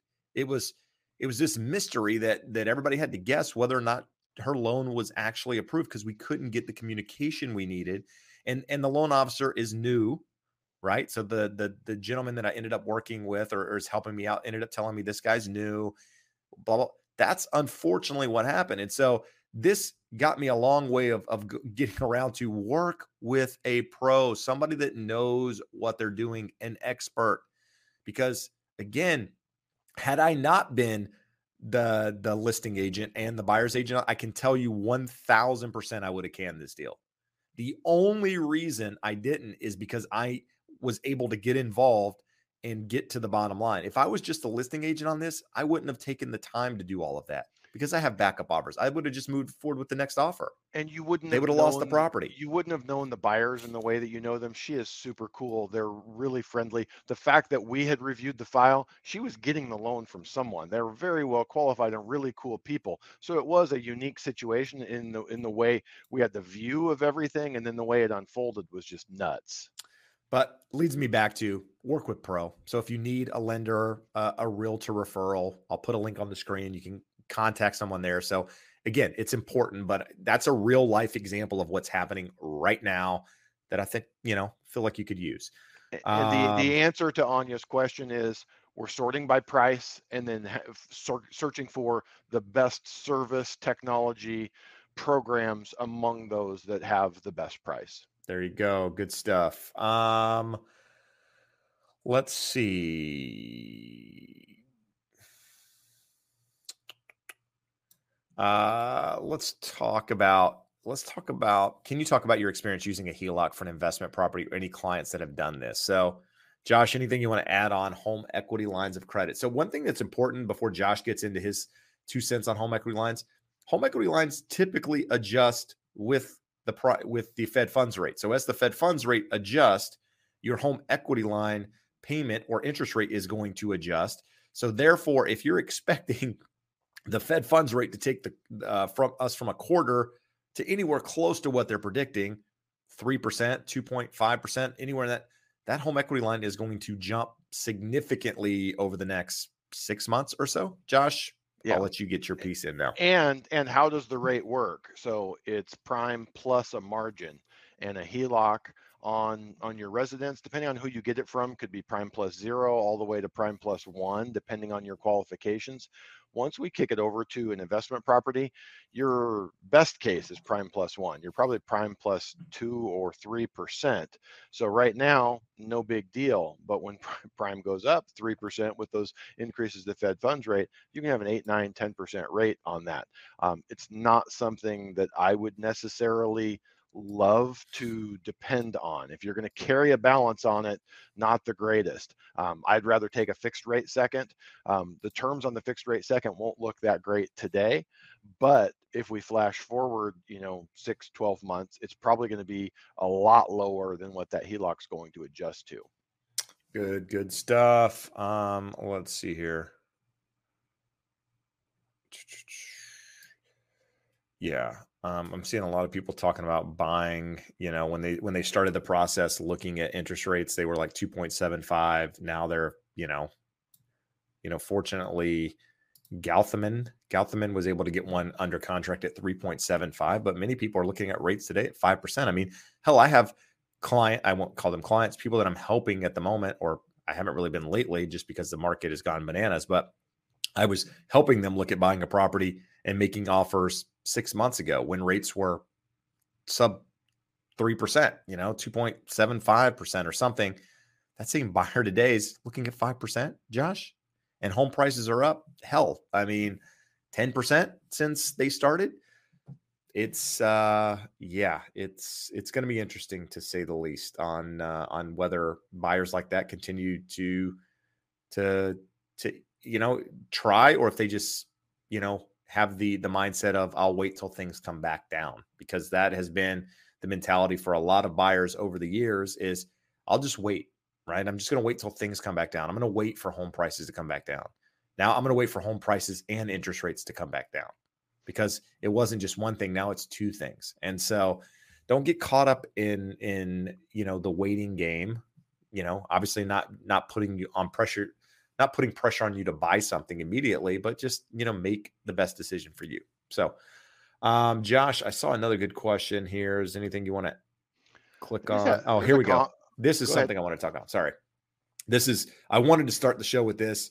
I keep hearing over and over again, people talk about or comment on my videos. Hey, my friend told me they're a mortgage professional, I won't say professional. They're in the mortgage business. And they said all their loans they're doing are interest-only loans, interest-only ARMs at that. So let's take a minute here and talk about ARMs. What is an ARM loan to begin with? Are you seeing a lot of them? We've talked about that before. Interest-only ARMs, are they popular at the moment? And then just kind of maybe pros and cons. Jimmy, good question. It depends on the type of loan and who you're getting it from. So we talked about this last week. Until very recently, our portfolio lenders, so lenders that are doing non-QM loans, those aren't portfolio, but lenders doing non-QM loans love to have a hybrid ARM that's fixed for 5 or 7 years versus the interest rate of a 30-year. Portfolio banks and credit unions love to have a hybrid ARM. Some of them will not do a 30-year fixed. So some of the unique jumbo product falls into where there's a big incentive to take a 5-1 or a 7-1 ARM. So when you're looking at a 0.5% savings, it absolutely makes sense. So let's give you a couple examples. Jeb and I, when this came up 2-3 weeks ago, we priced a few things out. And for your standard Fannie Mae, Freddie Mac, $500,000, $600,000 loan, there was no benefit. Like, it was literally a note rate to note rate, it was more expensive. Right. I priced one this morning. We have 2 lenders that now look very different than everyone else, that I don't know where they're selling these loans or how that market changed, but on a standard Fannie Freddie, it was about 3/8, almost a 0.5% better on a 5/1 arm. So it comes down to the average tenure of home ownership now is 11 plus years, closing in on 12 years. But the average duration in a loan is, after the last few years, it's decreased, but call it 4 to 5 years. So for most people, a 5/1 arm, a 5/6 arm, and the 1 or the 6 just means it does it adjust monthly or every 6 months after the fixed period. The 5 tells you it's fixed for 5 years, 7 years. So you're buying insurance against higher rates for the next 5 years.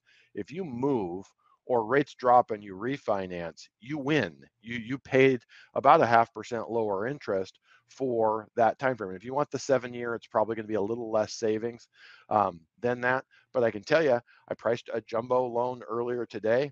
It was 4.75 if they took the 30-year. It was 4% on a 10/1 arm. Now, when you're talking a 10/1, like, that's a no-brainer. Like, for 99% of people, fixing a rate for 10 years is more than enough insurance against higher rates. There will be a refinance opportunity somewhere in the next 10 years, or you're going to sell and move away from that home. So those are the things that you're looking at and measuring.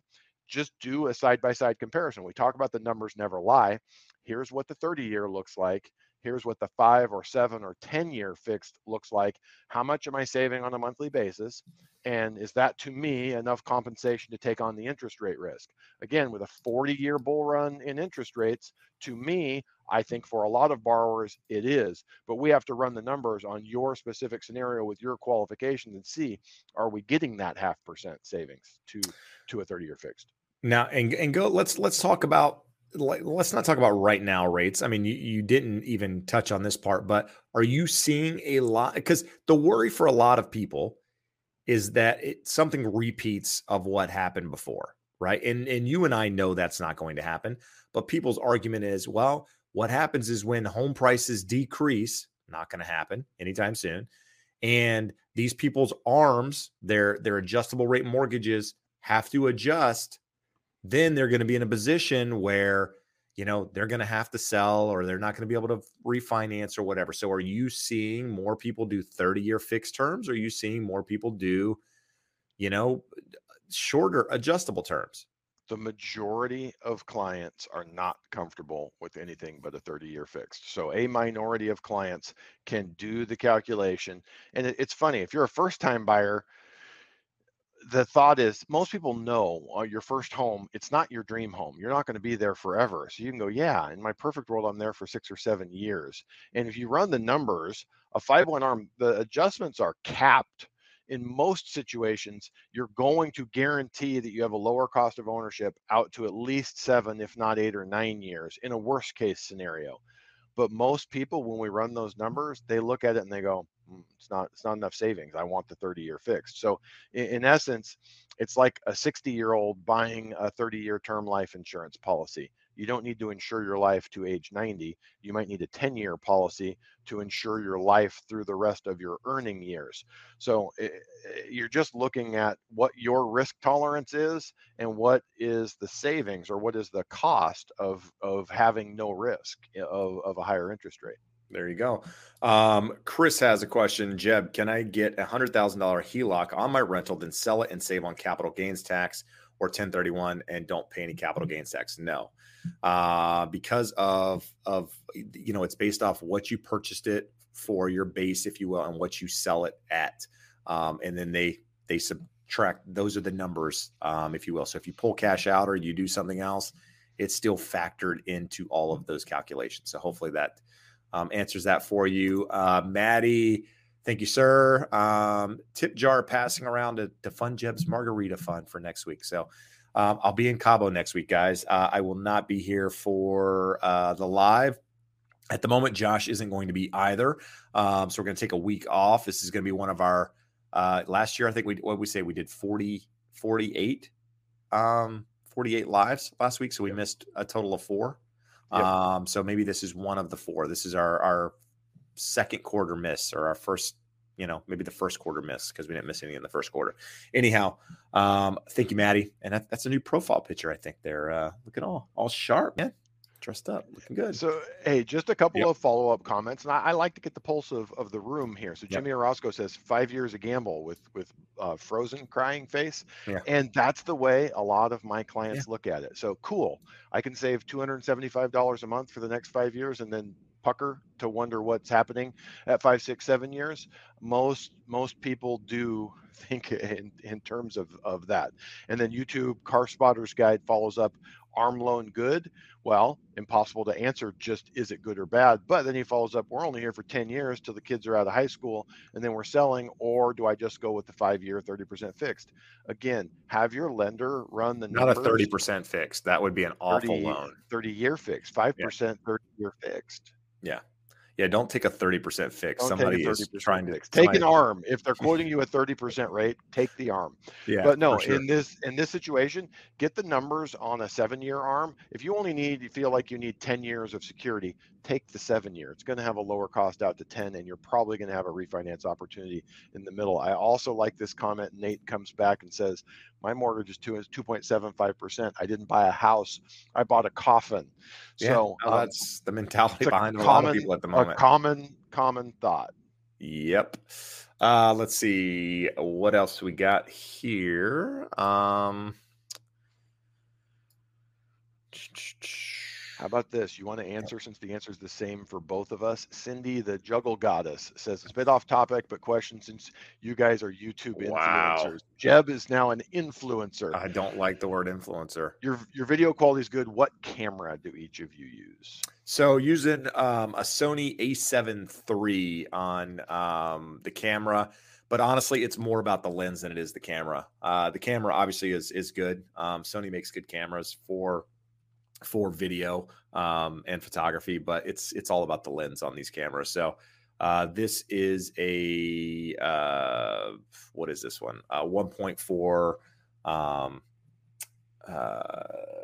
Sony.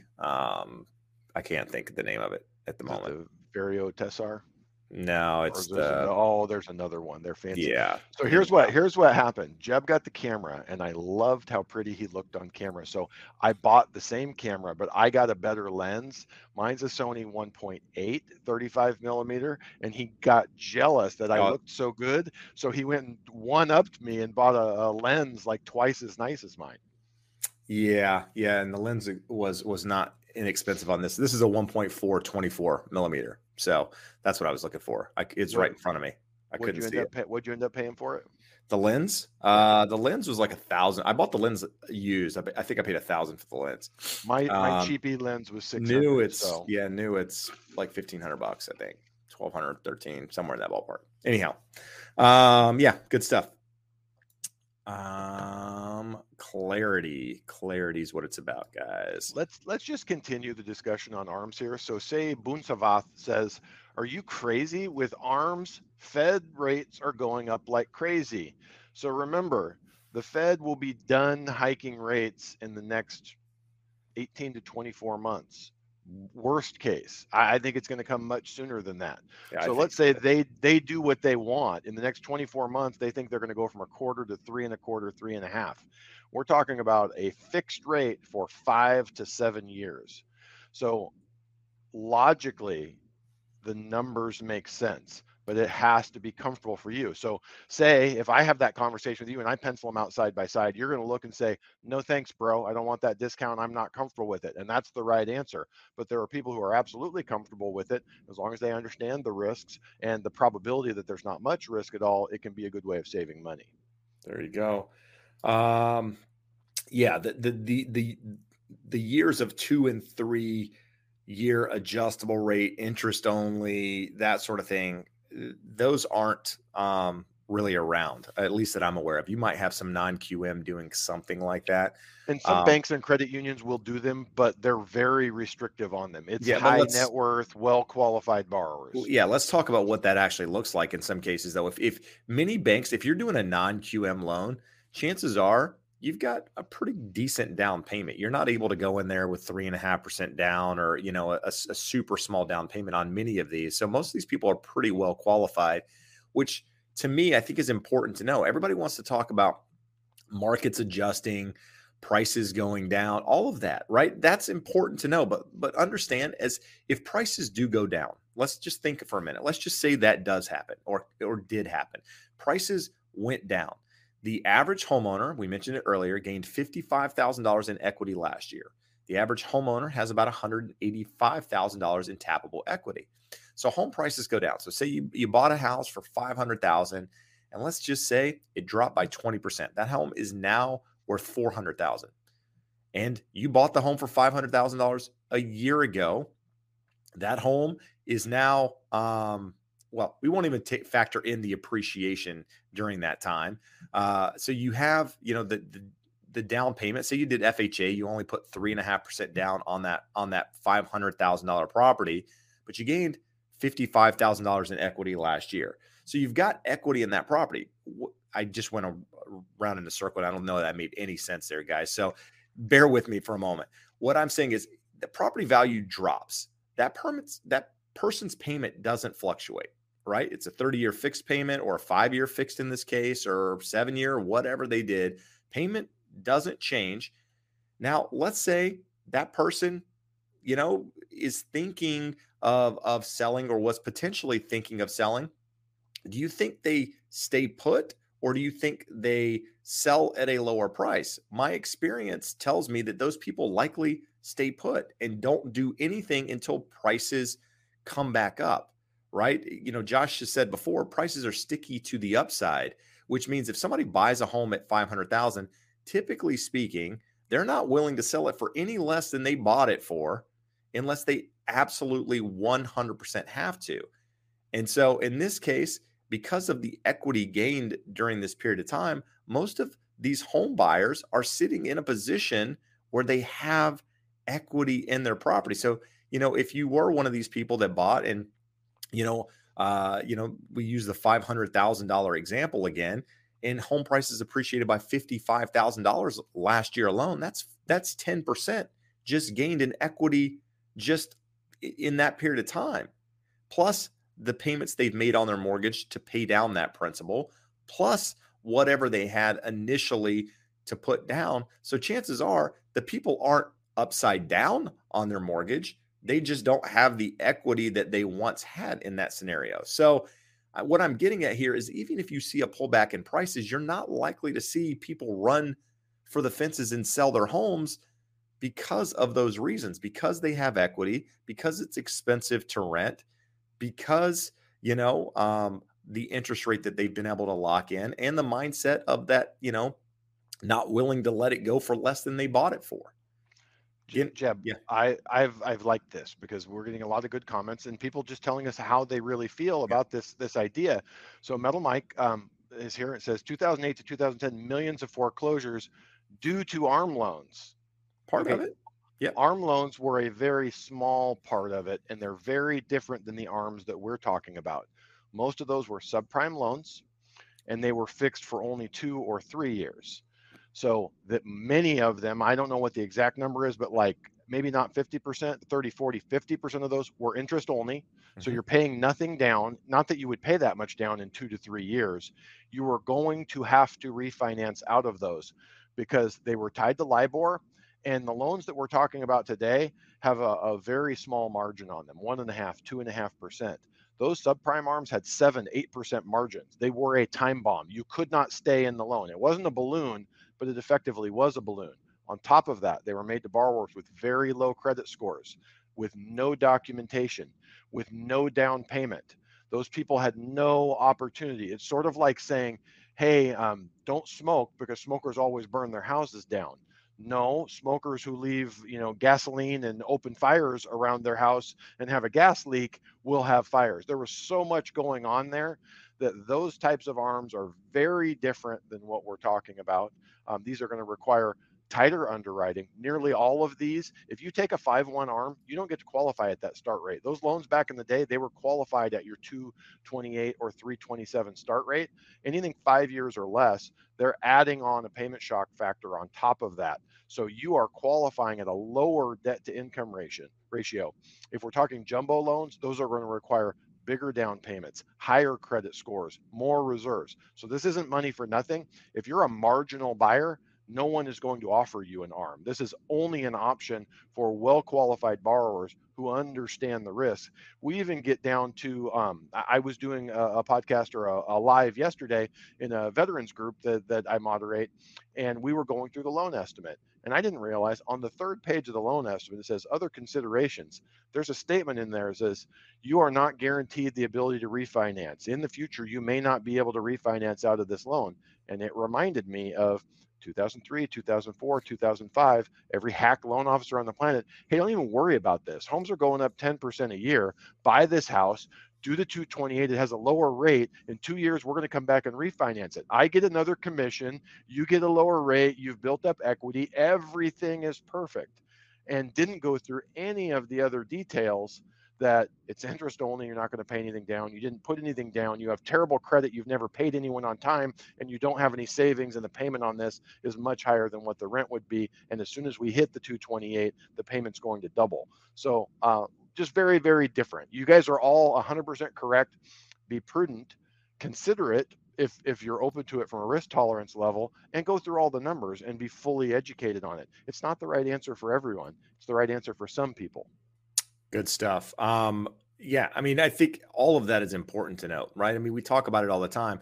Unfortunately, we said earlier that data, you can manipulate data to kind of feed your story, so to speak, or tell your story, but not without you're not necessarily telling the whole story, and not picking on Metal Mike at all, because again, arms were a piece of the puzzle, right? 100%. I often say, I use the term piece of the puzzle all the time because there are multiple pieces to this puzzle.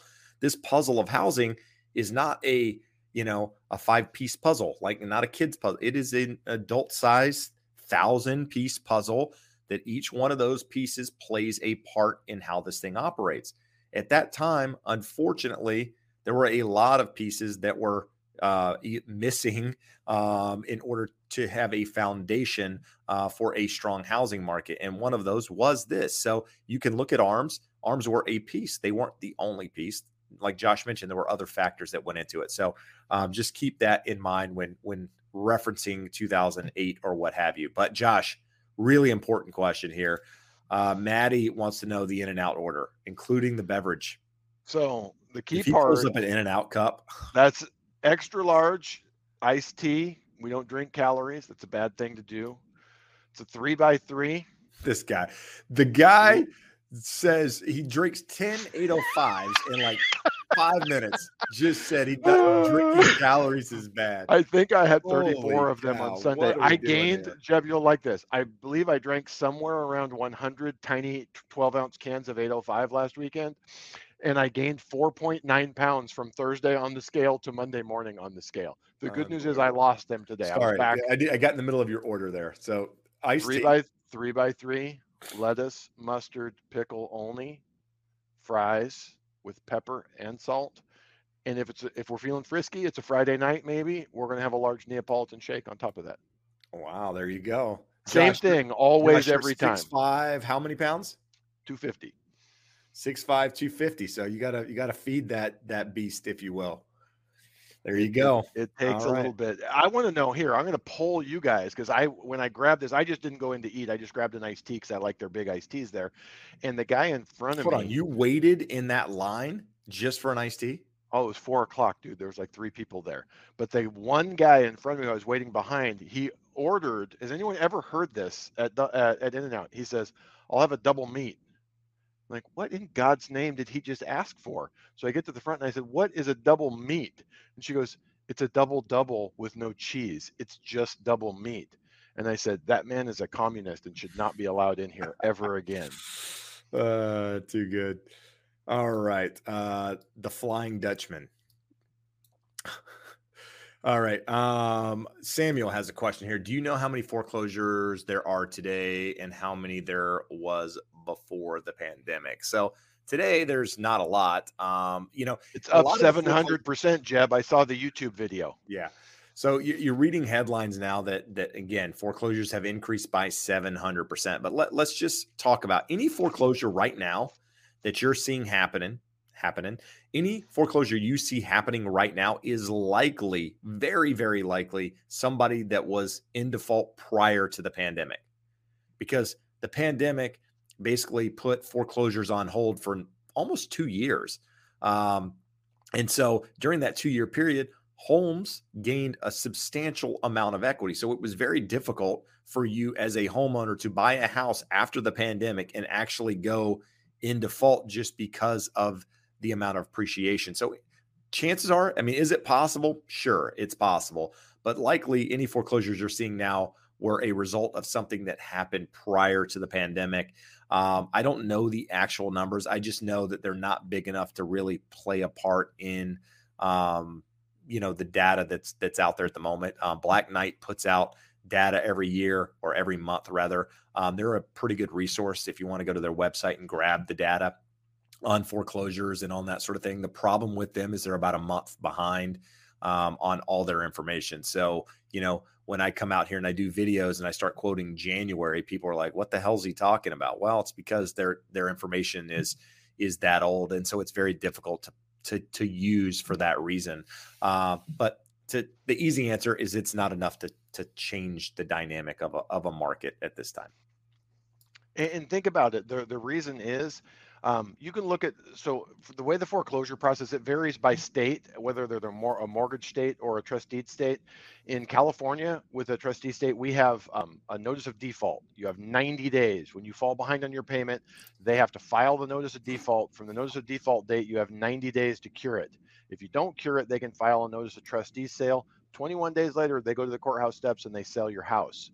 So what's going to happen? We can see an uptick in notice of defaults. We're not going to see much of an uptick in foreclosures because those people that have got in trouble, even if you went through 2 years of forbearance, home value went up more than your equity decreased while you were not making your payments. So that same person is just going to sell the home, a prudent person. I've seen people lose homes to foreclosure with equity in them that they could have sold just because they're being obstinate. But for the most part, all of these people are going to sell their home. So watch the notice of default filings in trustee states. Then you're looking at notice of trustee sales filings are going to be very low. And I don't think we're going to see very many foreclosures. It will absolutely trend up, and you will continue to see insane headlines that say foreclosures up 10,000% because they went from 2 in a county to 100 in a county, which is a big, big increase, but it's still tiny relative to the numbers. So don't look at percentage changes month over month. Look at it to historical levels to see if it's an issue or a problem. We need to get where more than 10% of the homes in the MLS are foreclosure bank-owned properties before it has much of an impact on home prices. Right. And that's not going to happen anytime soon. So, Johnny, I went to click on something and it moved here. Hold on. Johnny. Do you have an opinion on commercial market as we're coming out of the pandemic, bullish or bearish? Josh, any thoughts on commercial? I have no thoughts on it. I have a friend who they have a physical therapy clinic. They've rented forever and they've decided they're going to buy. They asked my opinion. I looked at it and I go, the price seems right, but I have no gauge for, is it a little high, a little low, and I don't have much of an opinion on where it's going. If you look at a lot of businesses, the building that we're in here, we've got a lot of vacancies and it's office space, and most of the businesses in here are the types of businesses where those employees, a lot of them are working from home, so people are downsizing their offices. That type of commercial I would be a little bit concerned with, but other stuff, maybe it's great. I claim ignorance. How about that? Yeah, I mean, my brother-in-law is in the leasing space, commercial leasing space, which isn't necessarily commercial real estate in its entirety, but it's a good measure as to what businesses are doing with regards to renting space and that sort of thing. And it's still there's a lot of businesses looking for space. There's industrial space is very, very popular. Medical space, very, very popular. Office space, I honestly don't know as much. Like Josh said, businesses working from home, probably less of that, but so a portion of the market's doing very, very well. I know that because, it's a growing segment of that, the industrial space and the medical space, but commercial office space is probably, if any part of it's hurting, it's probably that. But what I will tell you is there's a lot of money out there in the commercial space looking to buy different, aspects of commercial real estate. I mean, we talked on the show here before. There's been 2 mobile home parks in Huntington Beach area that have sold for a significant amount of money. And you might say, well, that's not commercial, it's residential. Yeah, but when you're talking 50 something million dollars, I mean, that's big money. That's a business decision on that side of things. So people are still buying. There's still a lot of money out there is what I'm saying. It's just that the whatever they're looking at has to be able to produce some sort of return. So I think from a buying office space and buying, because Josh, this complex sold right in the pandemic, right? I mean, it was right in the middle of it. So that was, and this is, I don't know what it ended up selling for, but this was a big number on this. So I think, I think there's transactions still happening out there. I'm seeing, and even with them. So this complex is 1, 2, 3, is it 4 or 5 buildings? But their plan is they're going to doze one. 5, yeah. They're going to doze one, build a parking structure, take a bunch of the parking lot and convert it to a senior living facility. Yeah. So the senior livings are huge. There's another one right over here on the other side of the parking lot. There's 3 more right down the street. You have an aging population. Like there are things that's commercial real estate. The guy, we had to put my dad into an assisted living facility for the last year or so of his life.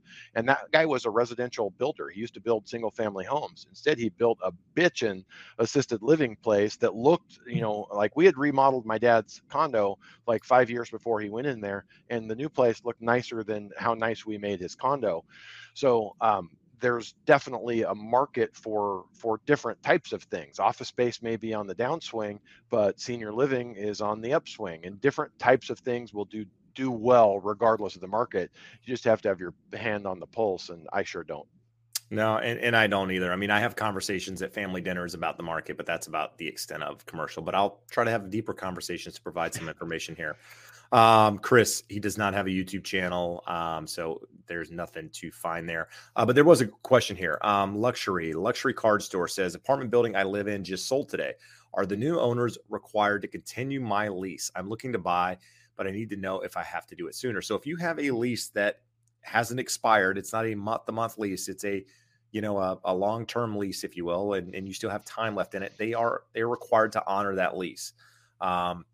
Now, when it does expire, obviously things can change there and, what have you. So you should be good for the time being. But, if you're on a month to month, they can adjust that as well. So just keep that in mind. Yep. Would that be the same if someone sold a single family residence that these guys were renting and the new person was intending to occupy as their residence?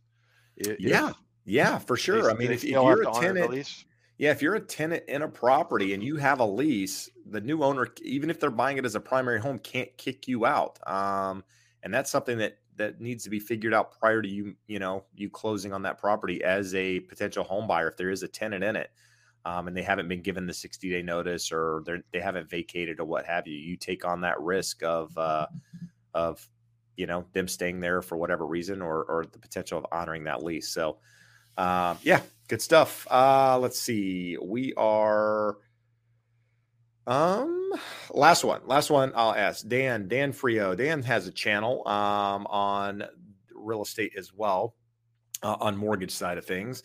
If it's the same Dan I'm thinking of, maybe not, because he doesn't have a picture here, so maybe not the same Dan. But anyhow, Jim and Josh, it's his burner account. Yeah, exactly. What are you guys seeing from all the loans that have come out of forbearance, going on the market or just picking up on the payments where they left off? We as agents don't know, if the property came on the market because forbearance ended and they can't keep the payments or what have you. So I would tell you that, are there some that are going to come on the market because of forbearance? Absolutely. Not the greater majority, but FHA just came out and said that they're going to mimic the same waterfall guidelines, if you will, as conventional did. And they're adding a 40-year option on the forbearance options. So they'll be able to recast that loan to 40 years now to lower the payments even more for people that are having trouble coming out of forbearance. That is now an option on FHA as well as conventional. So there's not going to be a lot of people that can't make those payments if that's actually the case and they go through and do those options for people coming out of forbearance. Most people aren't going to, they're going to have equity anyway, and they're probably going to have a very low mortgage payment if they use any of those available options. Which is yet another reason why those foreclosure numbers are going to be low. From our end, I have had a ton of clients before rates shot up that were refinancing out of their forbearance, either bringing it current or making the 3 on-time payments and refinancing out of it. We also have a system that, not for all of our borrowers, but for most of our borrowers, we get notified if there is a payoff demand requested on their loan. And I'm not seeing many of them at all. I don't see many of my clients at all having payoff demands for selling, but we always reach out. Hey, what's going on? Are you guys selling? We have a system that notifies us if they're listing, and we'll always just reach out and say, hey, what's going on? Anything you guys need help with? Just want to stay up to date with everything. And I'm not seeing any of them listing due to forbearance. There you go. Well, it is that time, my friends. 2 hours in, we are going to call it quits. We appreciate you guys being here. A reminder, next week, no live, out of town. But this week's episode, again, if you want to go back and listen to the entire thing, will be put on that little box up there on the right, the Educated Homebuyer Podcast. You can get it on Apple. You can get it on Spotify, Anchor, and basically any platform that you listen to. You should be able to gather it. This is one of the episodes we post a week. We just started doing this because a lot of you guys have asked for it. The other episode, which is posted every Tuesday, is a deeper dive into a specific topic. This last week was interest rates. This coming week, we're talking about things you can do to basically help your offer stand out in this environment. We've talked about everything of why you should own a home, should you buy now, pre-approval versus pre-qualification, paying points, everything you need to know to become an educated home buyer is there. And if you're a seller, there's some stuff for you too. Josh, anything you want to add before we exit tonight? No, just keep asking good questions. Don't let anyone tell you what to do. Whether it's people telling you, oh, even your wife. Even your wife, definitely don't let her tell you what to do. You can tell who has the peaceful home life and who doesn't. But don't let anyone tell you. Do your research. Figure out where you're at and what you're comfortable with. There's a bunch of people here saying, hey, this is a top you should never buy. You're stupid. There's a bunch of people saying, hey, you have to buy whatever you do, sell your soul to get a home. The answer is somewhere in the middle. Do your research, educate yourself with shows like this and others, and come to your own conclusions. Good stuff. We appreciate you being here. Hit the thumbs up if you found any value tonight. We will see you again in 2 weeks. Thanks again for the support. Adios. Thanks for listening to The Educated Homebuyer. Want to connect with us or to a local expert in your area? Please reach out at theeducatedhomebuyer.com/expert. If you found any value today, please be sure to rate and review us on your favorite podcast platform. In addition, we ask that you share it with your friends and subscribe to us on YouTube. And make sure to follow us on social media. Thanks again for listening.